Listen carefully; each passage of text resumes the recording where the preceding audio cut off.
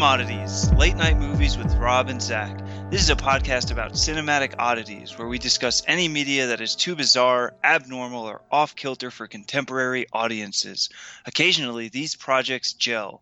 Most times they crash hard into the realm of obscurity. Join us as we delve into the cult classic swamp. I'm Zach. And I'm smart, you're dumb, I'm big, you're small, I'm right, you're wrong, and there's nothing you can do about it.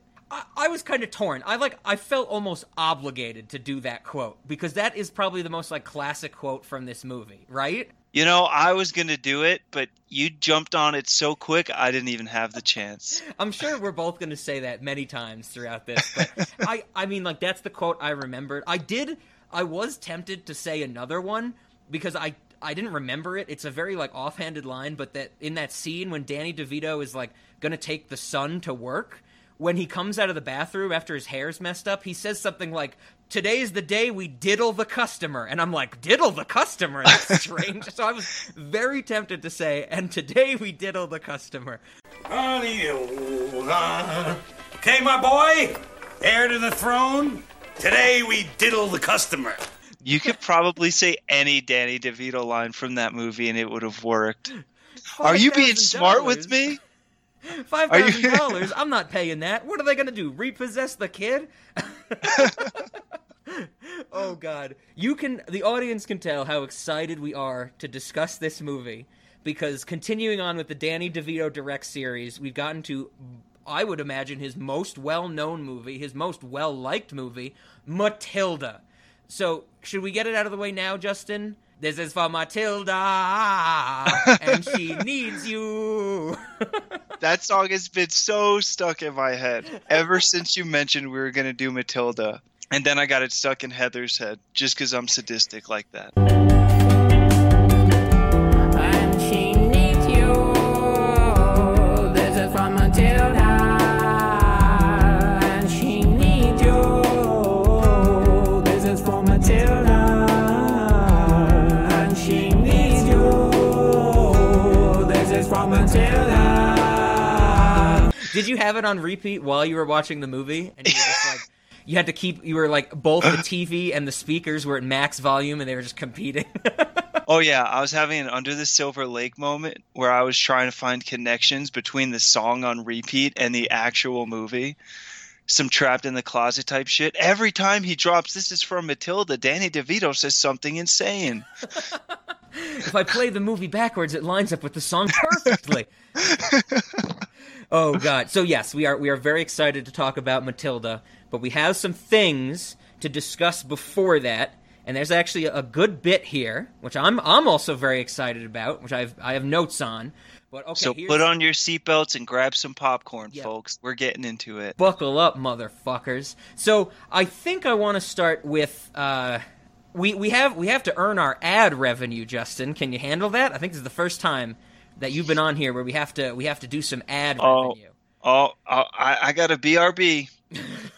No, I'll be right back. I think it's something that you will appreciate, because okay, all right. It should be out by the time this releases. It should be out. It's going to be a link to it's going to be in the show notes. Everybody should go listen to the new Immortal Lansbury album. The new Immortal Lansbury's. Yes.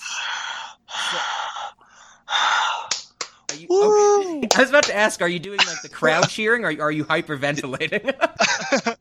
It must be my mic. Is that better? So yes, this is where we are announcing it first, I believe. I think there's another podcast I was on promoting it that's coming out the same day as this. But whether you're listening to it on the Monday that this releases, July 20th, or you're listening to it in the future, definitely go check out the new Immortal Lansbury's album. It is called Lit. L-I-T, because it's gonna be lit, son! No, it's actually called lit as in the past tense of light, but it is also lit. And I think even though Justin... I've been listening to too much Pusha T. And I think even though Justin hasn't heard all of it, he's heard the singles, that he can attest that it will be lit. Is that correct? Yes. How many singles have I heard? 2? I don't even know what is going to be and what isn't on the album. But you know what? What I heard was pretty lit. I'll tell you that. Perfect. So that's our ad revenue for this week. They support us. They are advertisers. They pay us to advertise. I am in no way related. I have no bias to the Immortal Lansberries. Justin can confirm that. He knows. Rob actually doesn't like them, believe it or not. He's like, I have to promote them because they pay me, but I don't really like them. God, their singer is so pretentious. His fucking podcast is terrible. No, all kidding aside, definitely check them out. I think for the next few weeks, our audience will be hearing me talk about that new album for sure to promote it, because they are very excited about it. All right, with our ad revenue out of the way, the next thing we always have to talk about is, well, where is Zach once again? And of course, he is hard at work at the restaurant. Once again, just like last week, he's working on two things in tandem. One of them is that he is trying to explain to our customers and to the health inspectors that the dishes we have that features what looks like human babies are actually made from replicant babies. So they're not real humans, so it's okay. So everybody out there, if you go to the restaurant and you get, like, you know, the baby dishes, it's not human babies, it's replicant babies, and replicants are a lower form of life. They're not even a form of life, so it's okay to eat them. Like, calm down, everybody. Can you handle that, Justin? I'm going to leave this one to Maximo. My lawyer told me not to comment. Yes. I was informed not to comment while litigation is pending. So yes, I'm glad you also mentioned Maximo, because that is the second thing Zach is working on at the restaurant. He has been working with Maximo on this current litigation. And I mentioned this last week, but the litigation was going on, and we didn't have enough information to report back from Maximo. But this week we do. And I'm glad to have Justin on for this episode, because he is familiar with what Maximo does for the restaurant. So we're going to save that for our snacks and our restaurant portion of the episode, though. So everybody hold on till then. We're going to have some updates from the legal side of Cinemodities. I know that's what everybody listens for. You could just, skip 2 hours ahead, skip the whole Matilda discussion. We've got the best lawyers. Who doesn't want to hear about that? Exactly. All right, now, with those two things out of the way, we can get more into the meat of this series. Of course, our audience knows, with this being the third episode, and Justin knows, this is our Danny DeVito Direct series, in which we're discussing the filmography of Danny DeVito. Hell yeah. We know that we're talking about Matilda today. We're going to have to go through some history between his last movie and Matilda. But before we do that, like I've been asking everybody who's been on this month, Justin, what's your history with Danny DeVito? Do you love him? Do you hate him? Have you never heard of him until It's Always Sunny in Philadelphia? Enlighten us. Wait, who's Danny DeVito? He's the one who plays Matilda in this movie. He's the little girl. Oh, well, excellent performance. I could not believe he was actually able to move stuff with his mind in this movie. I was told there was no CGI. Incredible. They actually threw those kids. No, but on the real, Danny DeVito, I've always been a fan of Danny DeVito and everything I've seen him in. I mean, come on. Man did Twins. It's Always Sunny. I've been a fan of Matilda since I first saw it. I love the guy. He's never done anything I don't like, as a matter of fact, unlike some other people on this podcast. Do you think Matilda was how you first found out about him? You know, that's a really good question. And I was so young. I feel like there was never a point in my life where I didn't know Danny DeVito. Yeah, I was trying to think of that. I know at the start of the series, for Throw Mama from the Train, Heather and I were trying to be like, you know, how did we learn about Danny DeVito? We couldn't remember exactly. I think Heather said the exact same thing, and I agree with you. Danny DeVito has just been a fixture in my life forever. Right? My guess is that Matilda would have been my first interaction with him, or first, reveal of him. But like you said, it's so long ago that there's no way I would ever be able to like actually pinpoint that. Like, I might have had Twins dropped on me when I was young, you know? Mm-hmm. I don't know. What else was he in that I might have seen? That's a good question. I think we were discussing that at the start of this. He directed Space Jam? He did. I'm pretty sure he did not direct Space He did Jam. not direct He was it, the but he voice starred in it. of the big mean alien. The head of the Monstars. Remember the Monstars? Oh, yeah, the guy with the cigar. Yes. I don't remember his name. It was like Mr. Swackhammer or Slackjacker or something like that, I think. Yeah. Yeah, he was the voice in that. Yep. Yep. Yeah, this might have been it. There's a good chance that this was the first time I've seen Danny. But I don't know. I don't know, man. Good. So we have for our third week in a row, we have someone on here we're all in agreement. We all love Danny DeVito. How can you not? It's got to be such a minute, a very, very small minority that doesn't like Danny DeVito. And I'd be tempted to say it's not that they don't like Danny DeVito, they just might be neutral towards him. Right. Okay, so you got a little bit into it with Space Jam, and I think you might have even jumped the gun a little bit, because I think Space Jam was after Matilda. But we have to talk about we're continuing our history of Danny DeVito, because in 1989, that's when War of the Roses came out, and then we have to go all the way to 1996 for Matilda. So I was actually surprised to find that between these two movies, or I should say, after the War of the Roses, where we'll start there, he only has a few movie roles, but he is kind of a leading actor, where, he's the lead in the movie Other People's Money, and probably way more well-known, he plays the Penguin in Batman Returns, which is Tim Burton's second Batman movie, and I think his performance went over like gangbusters. It's a very strange performance, but it is awesome just to see Danny DeVito, as the Penguin, because when you look at Danny DeVito, you kind of see the Penguin, I think. And even though he's firmly in the movie zone, and also, of course, in this time frame, he founds the production company in 1991, Jersey Films, where he goes on to produce things like Pulp Fiction in 1994, of course. So wait, no way. Yes, his production company produced Pulp Fiction, and Danny DeVito is also an executive producer on Pulp Fiction. What a legend, exactly, man. Right?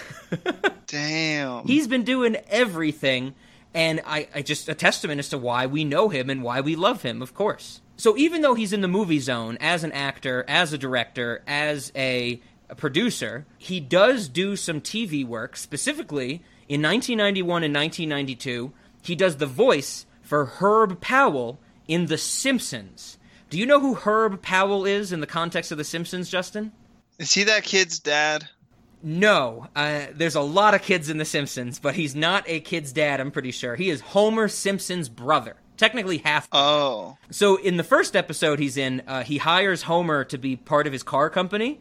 And I think that's a very famous episode where Homer, designs the car of the future, and it bankrupts his brother's car company, so he becomes homeless at the end of that episode.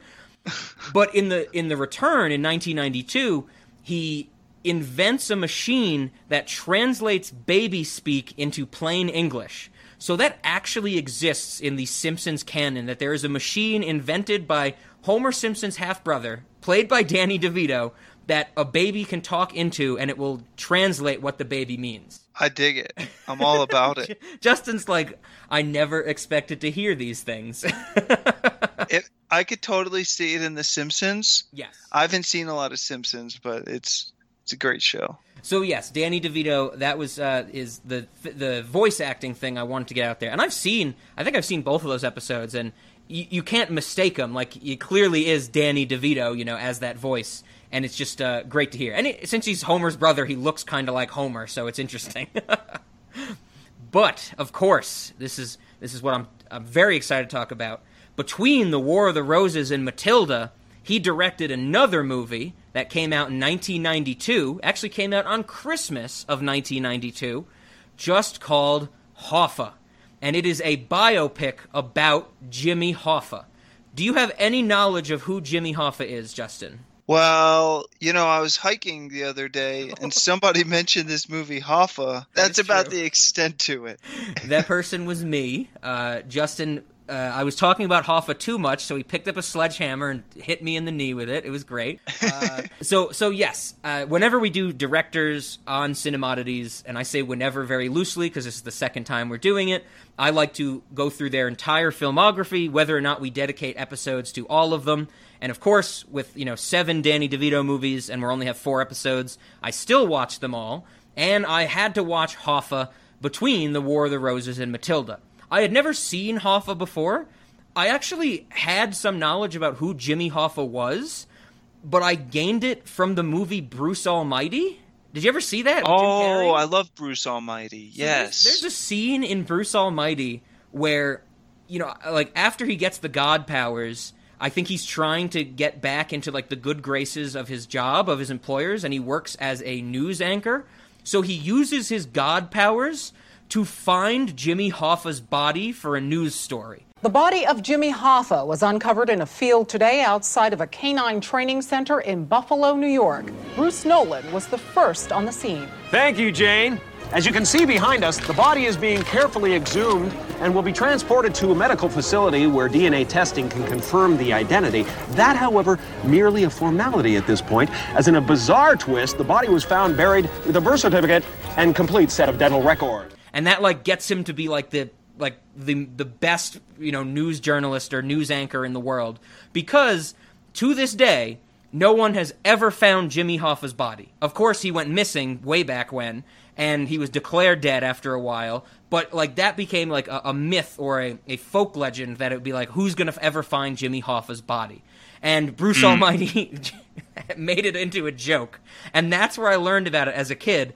And I remember watching and Bruce Almighty. You picked that shit up. Yeah, because I remember watching Bruce Almighty, and the movie focuses on it. Everybody's freaking out because he finds Jimmy Hoffa's body. And as a kid, I was like, who the fuck is Jimmy Hoffa? He found someone's body. Why does this matter? So I had to, learn about it. And I've just kind of tangentially known that, he got killed, likely because of his mafia connections. I think that's the story that's accepted. Okay. And no one's ever found his body. So that's what Hoffa, Danny DeVito's movie from 1992, is about.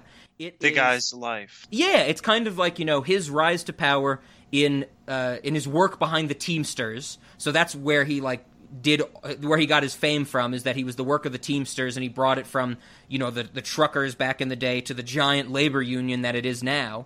And the whole movie is kind of told through vignettes about Jimmy Hoffa and the different kind of struggles he went through, from the early stages of the labor union to when, there was all the fighting with, the railway unions, and then even they go into the status, or the part of his life where he was, testifying in front of, Robert Kennedy because they thought he had connections to the mafia, to communists, all that stuff. And so I guess I should mention, Jimmy Hoffa is played by Jack Nicholson, which I actually really liked. I thought it was a really good performance. Danny DeVito is in the movie as Bobby Charo, who apparently wasn't a real person, but an amalgamation of people in Jimmy Hoffa's life, and they're, good friends. And I was reading about this movie before we started the Danny DeVito Direct series, and everything I was reading was, this is one of his, worst 2 movies. Everybody's Hoffa and Duplex are, the low points of his career. And I still haven't seen Duplex yet, so I can't comment. But I had to watch Hoffa. I couldn't skip it. I sat through it. I watched all 2 hours and 20 minutes. It's a very long movie. And I have to say, I kind of really liked it. I don't know if I loved it, but there was something about... You're about it. Yeah, there was something about it was just a straight biopic. It is objective. Sure, there's, moments of tension and drama, but nothing seemed overemphasized or, really, very... kind of embellished for the sake of storytelling.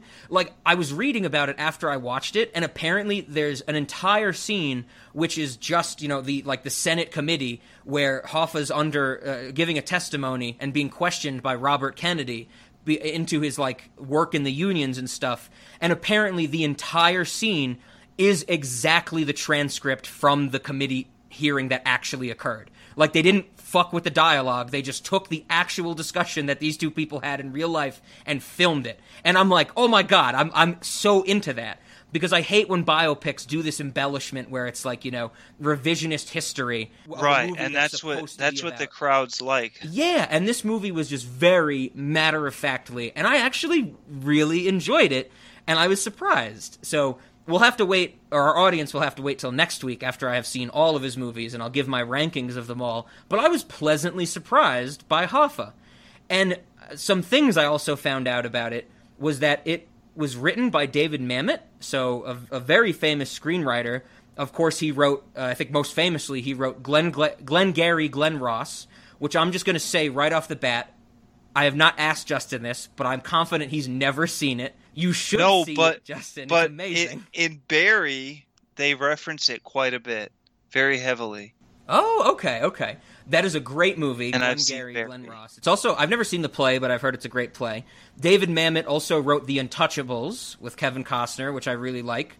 But he also wrote Ronin with Robert De Niro, and I don't like that movie. But David Mamet is still a big name.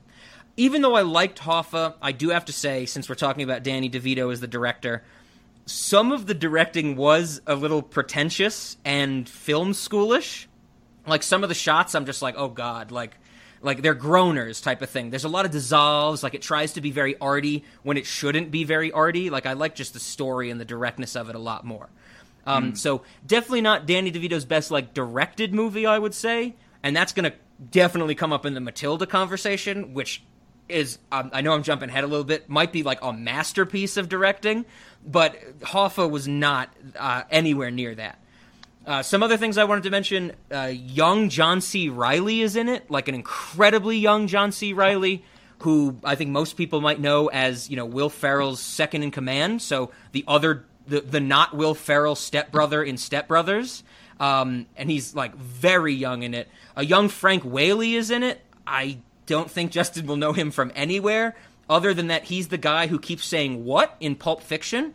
Remember that scene in Pulp Fiction where Samuel L. Jackson's like, say what again? And that white dude's just sitting at the table? That's Frank Whaley. With the eating. With the he's eating burger. in the diner. Not in the diner, in the apartment at the beginning, when they pick up the briefcase. Yeah, it's been too long. Don't they end up killing everyone in that apartment? Yes, he does. He does die in that scene. Yes, but I love Frank Whaley. Actually, you might remember Frank Whaley. He was the white detective in Luke Cage. If you remember Luke Cage, because I know you. I've just got to Google this guy, Frank Whaley. Yeah, W-A-L-E. W-H-A-L-E-Y. Okay. Like the animal whale. That's a lot of letters. It's the animal whale with a Y. At the end. Yeah. Don't defend him, Rob. No, he's great. I've loved Frank Whaley for a while. He's the patient in my favorite episode of House, called Mirror Mirror from season 4.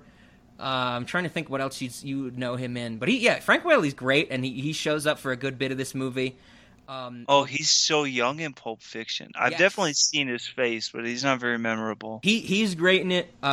He's actually, not surprisingly, the movie Hoffa ends with the death of Jimmy Hoffa. And do they theorize on how he died? Yeah, they do kind of, and they do take it's based on the FBI's accepted version of how he died, even though it's not, since they never found the body, they can't know for sure, but they do try to be as true as possible. And the ending to Hoffa is actually fantastic, but some of the editing really takes away from it. But the way that it ends and the way Hoffa dies is very, very interesting. It's a great scene. There's he was in Little Monsters, dude. We watched that about the little bro. We watched that within the last year. Yo, yeah, he's in a good bit of stuff. Frank Whaley's great. He's the main actor in Little Monsters. Right on. No way. Yeah, so it's all these actors. And Hoffa was 92, and there's all these people that show up, and I'm like, oh my god, look at this, it's great. And so it was very interesting to see. Probably my favorite scene in the movie that I have to mention was... he's just a boy. My bad. Oh, he's not... Okay. There's a scene in Hoffa where it's after the congressional hearing with Robert Kennedy and Hoffa, but there's after JFK becomes president, Robert Kennedy becomes the attorney general, and he's still looking into Jimmy Hoffa, and there's another scene where there's a blowout between Hoffa and Robert Kennedy after JFK is president, and Hoffa has the line, fuck you and fuck your family. You don't impress me, and your office don't impress me, and your family don't impress me. Bunch of rum runners. And I don't need $300 million, and my brother elected president to whop your fucking ass, you slimy little prick. I beat your ass, that trumped-up charge down south. I'm gonna beat you again. There is no organized crime. The Teamsters not going to tell you something else. I am going to see you in jail, Mr. Hoffa. For what? What did I fucking do? Mr. Hoffa, your loans. The pension fund has the best record in the country on loans. Oh, bullshit. Best record in the country. Bullshit. For the working man. You ever heard of work? Look, you know what I work want is? This man in jail, and I'm not going to stop until I see you Who in the behind fuck are bars. you? Who the fuck are you? Fuck you, and fuck your threats, and fuck your brother. What did you say? You heard me? What the fuck did you say? And it's so interesting to, like, one of the most beloved presidents, we have someone screaming, like, fuck the Kennedy family. It was very funny. There's also a great scene where Danny DeVito shoots a deer at point-blank range with a pistol. Nice. I was pleasantly surprised that I liked Hoffa as much as I did. So it's interesting to see where it's going to land in my rankings. But if you like just straight to the point biopics, I would definitely recommend it. For sure. But right up there with Chernobyl. Straight to the point. Wonderfully done. Chernobyl is the farthest thing straight to the point. Hey, don't get me started. Oh, don't God, get yeah. me started. This will triple the length of the episode. And we won't even talk about Matilda. That's the lost I think we said that last time we were on here. Or every time you've been on here. It's the lost episode of Cinemodities. The lost tapes. So yes, Hoffa was 1992. After that, there were 4 more years to go until Matilda. He has some more acting roles, and he continues in film from minor to leading. Of course, he's in Junior with Arnold Schwarzenegger. That's the one where Arnold Schwarzenegger gets pregnant. He's the doctor that gets him pregnant, I'm pretty sure. And of course, he's in Get Shorty in 1995, which I know a lot of people love. I still have never seen it, so everybody calm down. I know people tell me I need to see Get Shorty, but I'll get to it one day. I'll get to Get Shorty one day. And then, of course, which we already mentioned, just keeping it in chronological order, 1994, so after Hoffa, before Matilda, that's when he produces Pulp Fiction. And Pulp Fiction, we could open that to a whole different discussion, the entire concept of how that changed the film industry for the rest of human history. Good times. So, yeah. See, I gotta say, Justin, you mentioned it before, it's been so long since you've seen Pulp Fiction. That's my problem with you, Justin. There's so many movies you need to see, and there's so many movies you need to rewatch. You're killing me here. Welcome to my life, bro. Did you know in Little Monsters, the main actor is Ben Savage's brother, Fred Savage? Oh, Fred Savage. Right on. Yeah. Look at that. Okay. So now, with that out of the way, we got our history, we got my Hoffa talk. Now we can get to Matilda. And I have my notes on Matilda, but we have to talk about some background on Matilda. And even though we did it already, I think this is another point, because my first note is, and she needs you. This is for Matilda. Some Alt J. I don't even really like that song by Alt J. It's just my God, I love that song. It's so good. I mean, Alt J has one good album, and then on that, not on that album, there's 3 songs that are decent. That song, though, is a good-ass song. It's all right. Their best song is Pleader. Their second best song is Warm Foothills. Matilda's definitely, I don't know. Tarot is really good. Oh, no. I mean, what else? They got Left Hand Free is a good one. Yeah, Hunger of the Pine. No, now you're going into the stuff that just is nonsense by them. Bullshit.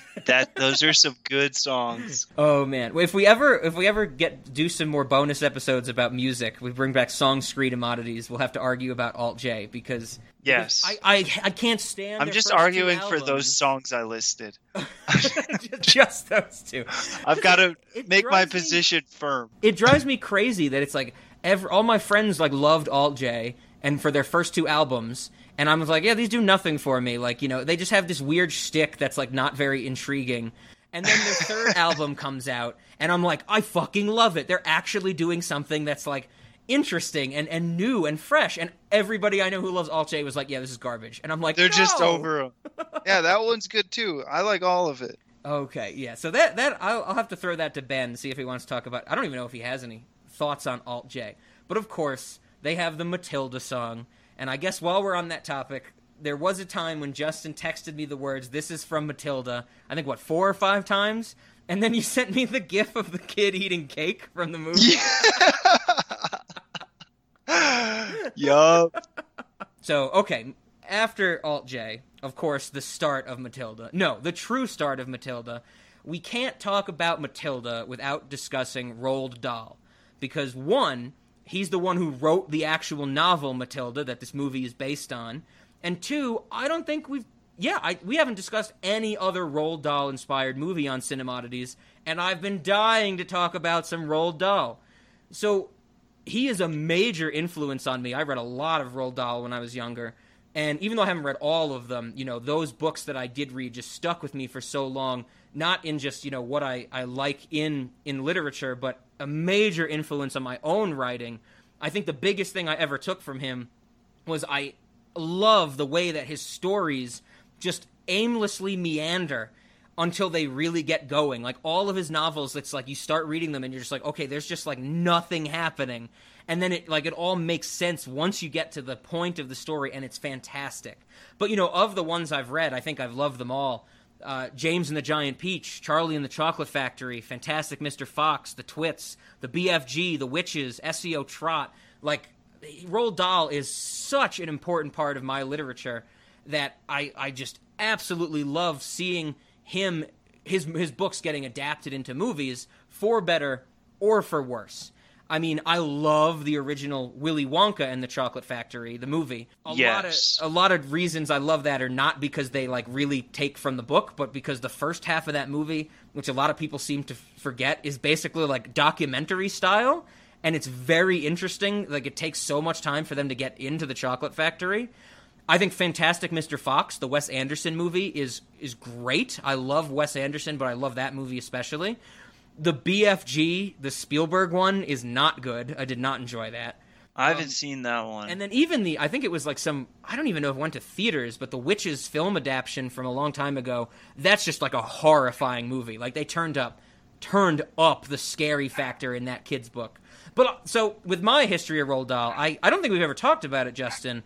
Do you have any history with Roald Dahl, the novels or the stories or anything like that? Yeah, my big ones are James and the Giant Peach, Charlie and the Chocolate Factory, and Matilda. I goddamn love James and the Giant Peach. Oh, yeah. I've watched it again within the last 2 years, actually, and I was blown away. Dude, they nail the New York accents so good in that movie. I'm going to be honest, I never read his books. Okay. But the movies inspired by his work are so damn good. Yes. James and the Giant Peach, I was so surprised at how well that movie held up. I was getting so into those accents, I couldn't stop laughing. Yes. Oh, yeah, that is a great movie. And I have been dying. I guess we should say, if January 1st of next year rolls around and Zach is not back to Cinemodities, the first series of 2021 will be the Henry Selick series, which I've been dying to do. And currently, all of 2021 is mostly picked for Zach, and that's the only reason we can't do the Henry Selick series, because Monkey Bone is in this series that he's picked. Henry Selick, this is why I want to do Henry Selick, the director. I want to do his filmography. One, there's only 4 movies, so we could do all 4 in 1 month. These are his 4 movies, Justin. James and the Giant Peach, Nightmare Before Christmas, Coraline, and Monkey Bone. 4 fucking amazing movies. This guy just never faltered. Yes, he only has 4 movies he's directed, and they're all amazing. And so one day, folks, we will have to get that in there, because I want to talk about these movies so bad. This dude has an impeccable track record. So Roald Dahl, of course, he is no longer with us. He died in 89 or 90, but his stories have lived on for years to come. And now, since we've got our history out of the way with him, I have to say, being someone who's read Roald Dahl's work, not in a while, but, having it stick with me, I definitely think this movie, Matilda, captures the essence of his writing, and even more so, his rules for writing. For children's writing, I should be specific. And Roald Dahl has gone on record saying that he has 8 rules for children's writing. So I want to list them off to you and our audience right now. And as I'm listing them off, Justin, I want you to think about how this movie captures these rules. Oh, I have to use my brain. Only a little bit, I swear. Oh. Okay, first rule. Just add chocolate. No way. That's his rule. Yes. Second rule. Adults can be scary. Eh. Third rule. Bad things happen. Fourth rule. Revenge is sweet. Fifth rule. Keep a wicked sense of humor. Sixth rule. Pick perfect pictures. What? Seventh rule. Films are fun, but books are better. And eighth rule. Food is fun. I think Matilda hits all of those perfectly. Yes. Except pick the perfect picture. I'm not sure what he's going for there. Well, I think that sounds more like a book thing than a movie thing. These were his rules for children's writing, of course. So right. you need, and he did work with. So he's talking about picture books, or is he being allegorical at all? I think illustrations, because a lot of his books did have illustrations. He worked with with I think for most of his career the same illustrator. But I think that's the one that Danny DeVito picks up on this movie, because of course Danny DeVito directed Matilda. We wouldn't be talking about it in this series otherwise. And I think that's what Danny DeVito took to heart, that when he directed this movie, you have to pick the perfect pictures. You have to pick exactly what the audience needs to see in the best way possible. And as we go through some of this movie, I'm really going to make the argument for this movie is a masterpiece of directing. But before we can get there, I also wanted to talk about, I think this whole discussion so far has been me saying, before we get there. Of course, this was a novel, so from 1988, I believe, Matilda, and I was very interested. Usually when we talk about movies that are based on books, I like to think or find out, well, what are the differences? What do they change for the movie, that type of thing. And I was pleasantly surprised to find that there's not a lot of differences between the book and the movie. Like, they actually kept the adaptation pretty strict to the book. But of course, there were some differences. I think the biggest one to point out is the way that the Matilda's powers are portrayed in the book and the movie. So, in the movie, it's just straight telekinesis, right? Like, she can just move stuff with her mind. Would you say that's correct? Yeah.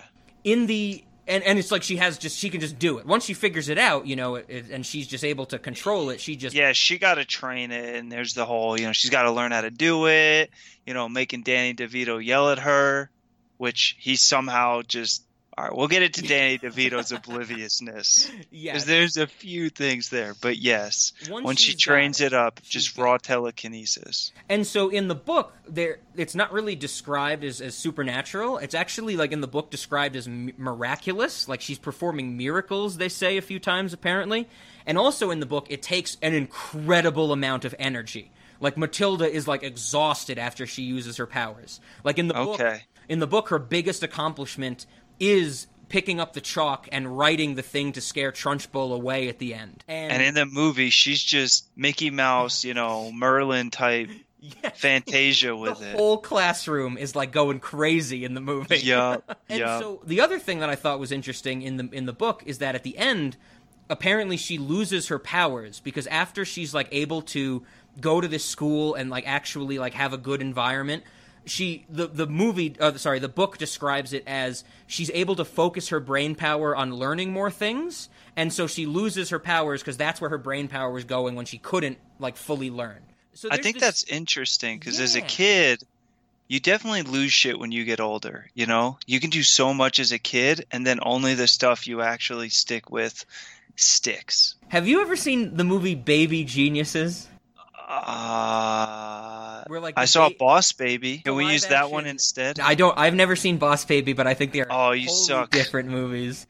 But Baby Geniuses is about, like, these babies that are geniuses, but they speak the way they can understand each other, but the humans can't understand them. And I think there's, like, they have to stop, like, someone taking over the world type of thing. But there's a premise in that movie that when you're, like, a baby, as soon as you hit this certain age, you just become a complete baby, like an idiot, like you lose your entire genius. So that when you describe that, when you lose things from, as you grow up, it made me think of Baby Geniuses. Yeah, I mean, it's real. Oh, yeah. So I was interested in that as well. When I was reading about that huge difference from the book and the movie about her powers, I was like, oh, that is really interesting. And I didn't have the time to go and read the book, even though it's fairly short and it is a kid's book. But I do want to check it out, now that I've seen the movie or gotten it back in my head. But I was reading about other people, like comparing the book and the movie, and I found a really interesting blog post, which I'll put in the show notes, the link to it. It's from a blogger.com user named Lyss, Lyss, and she's commenting on the two versions of Matilda, the book and the movie, and she writes, quote, "The movie made Matilda look more like a superhero and gave its viewers the message that anything is possible. In slight contrast, the book gave its readers the feeling that anything is possible, but it might hurt." End quote. And I thought that was pretty interesting, that there's this little switch. There's this, even though it's kind of a big difference in the storytelling of the two, it's a very slight difference in what we get from the meaning of these things. Because I guess we should say on this topic, the movie does end where, we get like the happily ever after kind of thing for Matilda, and Danny DeVito as the narrator says, and she never had to use her powers again, except for like minor little things to like get the book from the shelf and stuff like that. So it is a very, it's a noticeable difference between the book and the movie, but it changes the message ever so slightly, and I find that really cool. Are you upset? Do you think they could have just slipped it in? No big deal. No. Do you feel like little kids have been they've been neglected?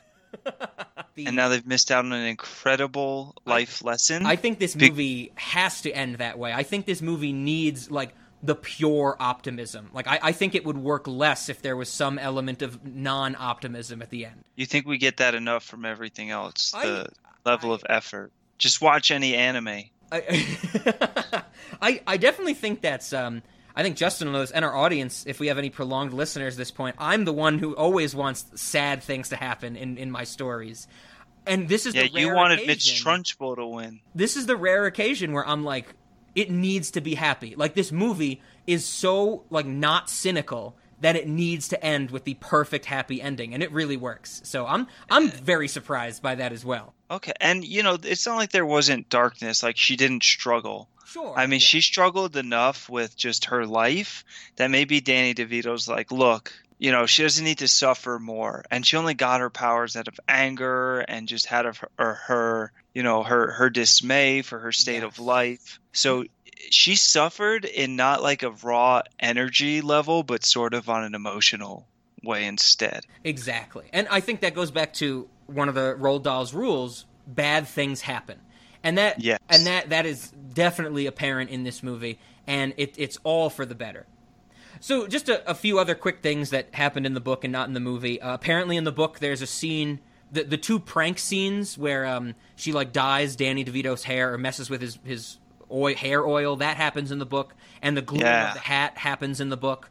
Apparently there's also a scene in the book where she pranks her parents into thinking that there's a ghost in the house. I haven't read it, but I'm very interested to see like what that plays like in the book. Matilda never goes into the chokey in the book, which I thought was interesting.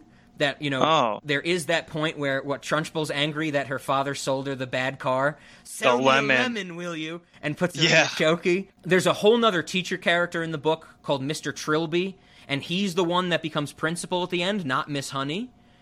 Oh, and then fuck I think him. The Miss Honey deserves it. And then the only other thing is what the movie added that they didn't just remove from the book. There is no breaking and entering scene where that scene where Miss Honey and Matilda go into Trunchbull's house to try and like get the doll, and you get that whole Miss Honey backstory. That doesn't they happen. do a B&E. Yeah, in the book, there's a whole different way they reveal Miss Honey's backstory, which is the same in the movie. That's Aunt Trunchbull and that type of thing. Yeah. So pretty good. I mean, I think there's some instances, we've talked about a few on Cinemodities, where movies can be hurt for not sticking to the source material, and in contrast, they can also be hurt because they stick to the source material too much. But I think this is a case where they take the essence of the Roald Dahl novel and they own it, and it's all for the better. So there's a few other things background. Now I think you're going to like these, Justin. I haven't liked anything yet, Justin, so... He's got the noose ready to go. So, I guess we should say... I'm putting myself in the chokey. Rob, recording with you is like being in the Chokey. Oh God, I hope somebody like on iTunes leaves us a 5-star review, but says it's like getting put in the Chokey after this episode comes out. So I didn't mention it for Hoffa, but Hoffa is Danny DeVito's first financial failure. I didn't write down its box office information. I just wrote down that it was a failure. It did not do well, and in contrast, Throw Mama from the Train and The War of the Roses actually made bank at the box office. So Danny DeVito was riding high, Hoffa doesn't do too well, and surprisingly, Matilda also was a financial failure. It came out on August 2nd in 1996. It made $33 million against a $36 million budget. So it definitely did not make its money back. And even though it was a box office failure, it got like crazy good critical reviews. And I think just from everybody I've talked to about Danny DeVito throughout my entire life, and all the people I've talked to setting up this series, this movie lives on in the memory of every person who was a kid in like the mid-90s to mid-2000s. Like everybody seems to know this movie, and that's crazy to me. Yeah, I would have never thought that it didn't do well. I'm sure he made bank though once that hit DVD and TV and all that. The video sales for this and rental sales must have been insane. And I didn't no look doubt. that up, and I didn't find anything about it, but I'm sure because I know that's how I started. There's no way he's still in the negative. Yeah, I didn't see this in theaters when I was 3.5 years old. Right? So this movie also, which I found very interesting, there's 2 people credited for writing this screenplay, and of course it's an adapted screenplay like we talked about.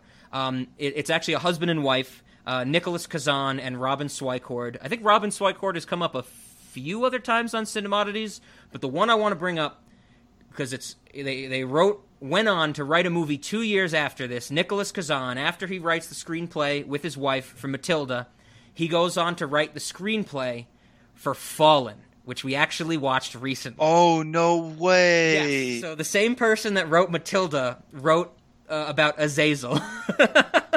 Hell yeah. So yeah, I was very surprised because these two movies could not be any different. But if you remember, when we were watching Fallen, the lead female actress, we were like, we've seen her before. Where's she from? And it's Embeth Davitz who plays Miss Honey in this movie. Miss Honey. Oh, shit. So yeah, we got some connections between this and Fallen, which, wow. I guess just for the audience, that was a movie that I had never seen. For some reason, Justin was like, I remember it from my childhood. We got to watch it. We watched it. It's like, Rob, do not let this die. Blown away how good I think that movie. Like, not that I just enjoyed it. That was a fucking, like, amazingly well put together movie. Yep. And it had a dark ending, so it was right up your alley. Yeah. So Nicholas Kazan, after Fallen, of course, he does some other stuff. I don't think anything, worth to note until I had to bring it up because I've seen it.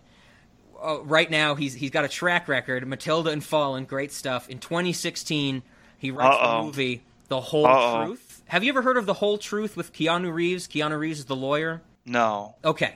So I have unfortunately seen this movie. And if anybody doesn't want to hear spoilers for this, you're a fool because it's a terrible movie and you should never watch it. But the whole premise of this movie is that this dude is dead and his son is on trial for killing him. So like the son is on trial for patricide and Keanu Reeves is the lawyer. And the whole movie is like Keanu Reeves is representing this kid, and the kid will not talk. Like, the kid will not speak, like, not even to give testimony. He won't talk to his lawyer. He just sits in the courtroom, and he's, like, doodling the whole time. And the movie, Keanu Reeves is he's trying to defend this kid, and, like, there's so much evidence against him. But Is the kid innocent? The kid's got to be innocent. But here's the thing. The twist at the end of the movie, which is not set up in any way, shape, or form, it literally just comes out of nowhere, and the movie ends, and it's so stupid, Keanu Reeves killed the father. It is so bad. That's so dumb. The whole movie makes you get on the side of Keanu Reeves, because he's this lawyer who's trying to, like, stand up for this kid, and you don't know why the kid won't stand up for himself, but then it's just like, well, fuck it, Keanu Reeves killed him. And then why wouldn't Keanu Reeves just let the kid go down, take the rap? That's the biggest question. It is. Did they make him like feel bad that the kid's taking the rap for it? No, not at all. Because And the then he's reveal like, is done you know, where the kid like finally talks, and the kid doesn't even talk about it in court. Like they're like out on like the court steps before going in one day, and the kid's just like, "I know you did it, Keanu Reeves." And the movie like goes to a flashback and reveals that it was Keanu Reeves, and then the movie ends. And I'm just That's like, dumb. I hate everything about this. That's lame. So Nicholas Kazan has fallen, pun intended, Ah, a long way since the late 90s. damn. So yeah, no one should ever see Hey, the whole truth. everyone has their flop, you know? And Except for that guy who did Nightmare Before Christmas. yeah, well, yeah, he knew when to stop. You know, he knew when he had reached his. He knew that he maybe he hasn't stopped. Whip Maybe while he you're hasn't ahead, found you know? the right script to direct next. Yeah. Sure. Okay, so there was a lot of history behind Matilda. I think as we go through this movie, there's going to be some other things about the movie, but we got that all the way. Like I told Justin before we recorded, there's so much to talk about with this film. So now, Justin, are you ready to actually talk about the movie proper? Wait, we're actually doing that? I thought we were just going to talk around the movie the whole podcast. We're doing it, and I think I've made it clear what I think, but I'll throw it over to you, Justin. Top item. After seeing it as a kid, like we both did, and finally revisiting Matilda, what did you think of it? Oh, it was great. Man, Danny DeVito, I didn't appreciate how good Danny DeVito was as a kid. He was outstanding in this movie. I was all about it. It held up really well. That was what I was going to ask you. Did it hold up? I am with you. I am Yep. kind of... I was watching it 2 nights ago, and I was kind of utterly baffled how good it is. Like, Yes. I was definitely in the mindset where I was like, yeah, I watched this as a kid. I know it's like Matilda. She's not treated well. She gets powers. I knew it had Right. a happy ending. I was really kind of like, tepid on it maybe. And I was just kind of like, am I going to hate it? I don't want to like blow up at it. And I watched it, and I'm just kind of like, I think it was sealed very, not near the beginning of the movie, but when she starts to go to school, which is Crunch'em Hall, Yup. like Crunch'em Hall, when she goes there, and you know, the introduction of Miss Trunchbull, and Trunchbull, we get the goofiest goddamn scene in the history of cinema, where Trunchbull hammer throws the girl with pigtails, and she's flying through the air, and my note is exactly, the scene where Miss Trunchbull throws the girl with the pigtails is so goddamn goofy and strangely directed, but I can't help love it. Like, I am loving it, and I don't know what it is. I honestly believe there is some nostalgia for me with this movie, because I liked it so much when I was a kid, but it is actually a fucking masterpiece, I think. Like, in every way, shape, and form. It's mind-blowing. Yeah, I feel like we almost don't get scenes like that anymore. You know, where Miss Trunchbull just approaches this girl and she's all innocent, like, they're my pigtails. My mom says they're cute. My mom, yeah. Amanda Thripp. Yes, Miss Trunchbull? What are those? What's what, Miss Trunchbull? Hanging down by your ears. You mean my pigtails? Are you a pig, Amanda? No, Miss Trunchbull. Do I allow pigs in my school? My mommy thinks they're sweet. Your mommy is a twit. You'll chop those off before school tomorrow, or I will come around. But! But! Did you say but? Erythro. What? Definitely. And then her just flying and just sliding. I feel like they were really raw in this movie. You know, Danny DeVito hates these kids, and Miss Trunchbull hates them. Yes. You know, they didn't pull any punches, forgetting the age, everything. It's just Danny DeVito wasn't nice to her once. I think this movie, the thing that I'm kind of, probably the main reason I'm so baffled with how much I like it, is that it is so over-embellished.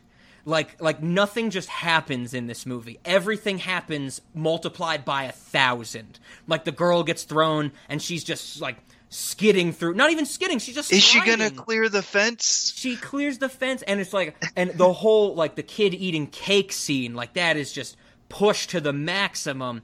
Like, the whole, the other things that blow me away about this movie, the things I didn't remember, that this, like Miss Honey's father supposedly committing suicide. They talk about suicide in this movie. There's even a scene where the two, like, happy-go-lucky main characters are like, we don't think he committed suicide. I'm like, oh my God!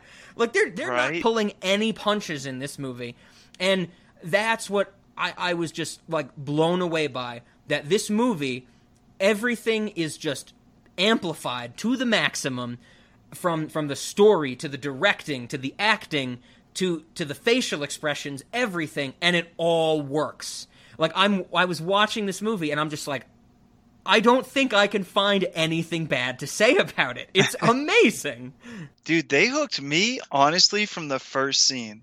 The whole, some children are special, blah, blah, blah. And then Danny DeVito gets his daughter, and he just looks at her and is immediately disgusted. Yes. For no reason. He didn't even, learn to not like her. He literally got handed her and was complaining about the bill.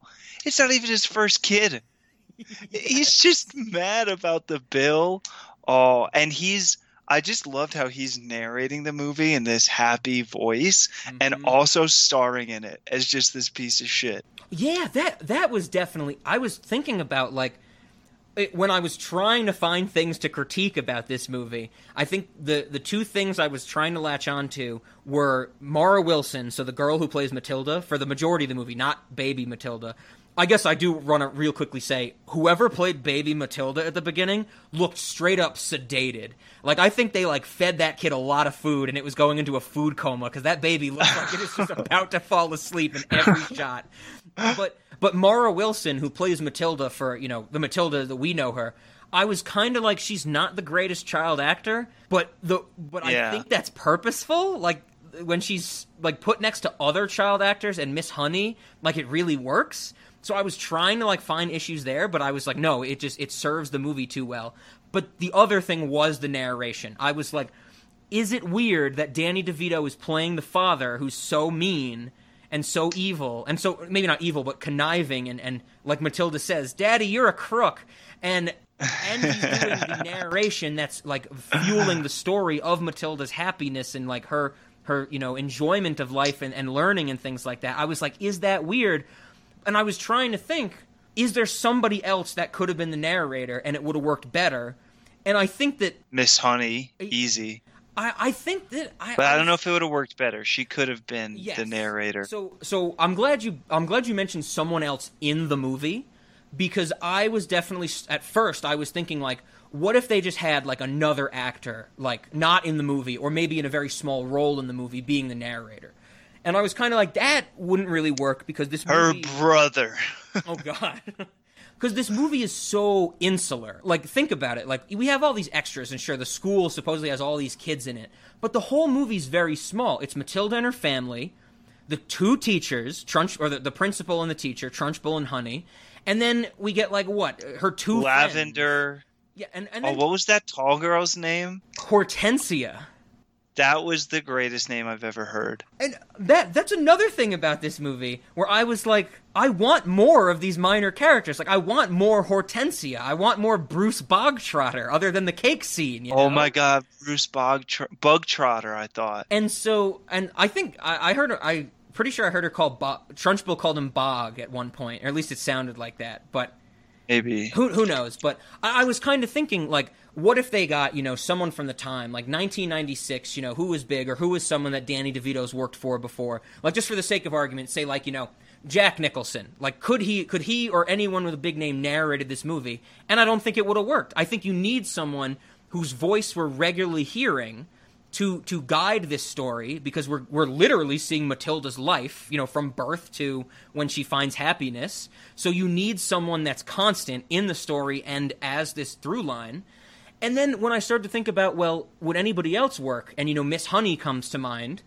And it's like, I started to realize, no, the reason that it works is because Danny DeVito is so mean in the movie, but he is this kind, almost, objective character in the narrator, just telling us Matilda's thoughts. And I think that juxtaposition of we're hearing this same voice but under two different personalities, that's what makes it thrive.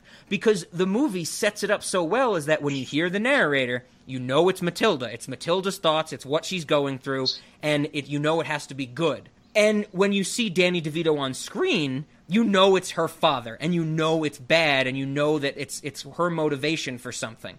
And I'm like, it's masterful. I was trying to pick it apart, and I'm just like, no, they made the right decision. Does that make any sense? I mean, that's a convoluted explanation. I just thought it was just an interesting decision for Danny DeVito to be like, yo, I'm going to narrate this shit too. Like, maybe what you said's going through his mind. Mm-hmm. I really want to know what he was thinking when he decided to be the narrator. Because I just think it's such a weird decision for him to make. Definitely. I was about it. I don't have a good explanation for why I was about it, but I was just like, that's weird and I dig it. Yeah. I think that the baseline, the testament of this movie is that it does work, and it's kind of like it does, and it's just like everything just adds up to make this movie fantastic. So I mean, that was his decision to be the narrator and play this character. I think I definitely want to talk about the directing. Like I said before, everything is so embellished.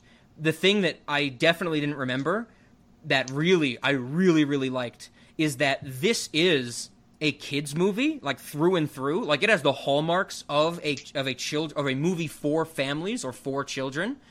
And I think some of those hallmarks are the explicit dialogue. Like a lot of stuff is to the point, like the pacing, very direct. Yep. Like the story is just told. There's not a lot of that. Oh, we have to watch the characters and infer what they're feeling, things like that. The direct and extreme close-ups of people's faces and the embellished byline, like that's what kids' movies do. They show you exactly these characters' faces and where they're looking, so the kids cannot misconstrue like who is in this scene and what they are seeing, that type of thing. And this movie is clearly doing that because it is a kids' movie, a family movie, but once again, it serves the movie perfectly because whenever we get a close-up of Matilda, she's squinting her eyes, she's using her powers, we know exactly what she's doing, and we're in that moment with her. Whenever we get a close-up of Trunchbull, it shows her terrible teeth, it shows her disgusting-looking face, and we know that she's gnarly. The villain.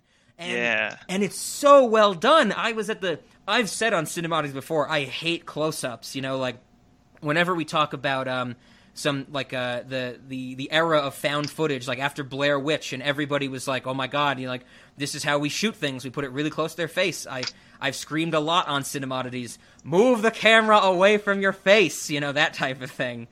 And there's some directors I don't like because of them, getting like spiking the camera and just getting direct shots of people. But this movie, I have no problem with it. Like it makes the story. We need to see what these characters are thinking. And I especially love some of the blocking. Whenever you have characters, they're so close together. We never get scenes of where it's like, Miss Honey and Matilda are on opposite sides of a room. They're always right next to each other. We always get everything very closely confined, and it's exactly what's happening, and you're in the moment, and you're feeling it with these characters. And it's beautiful. It's a masterpiece, Justin. Hell yeah. So yeah, I definitely wanted to get that out there because I am blown away for sure. So I don't think this movie really needs a plot synopsis. I think a lot of people know this, like the general like kind of structure of this movie and what it's about. So I definitely wanted to point out some scenes and things like that.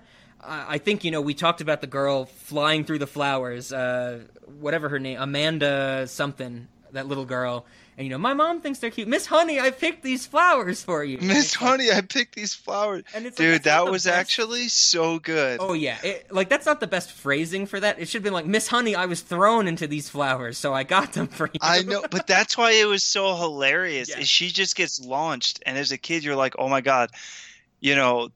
I mean, honestly, that reminded me of a bad dream where you're just falling from so high up. Sure. And as a kid, you're like, holy crap, that's so scary. And then she's just chilling and then takes the flowers and gives them to her teacher. Like, and just nonchalantly.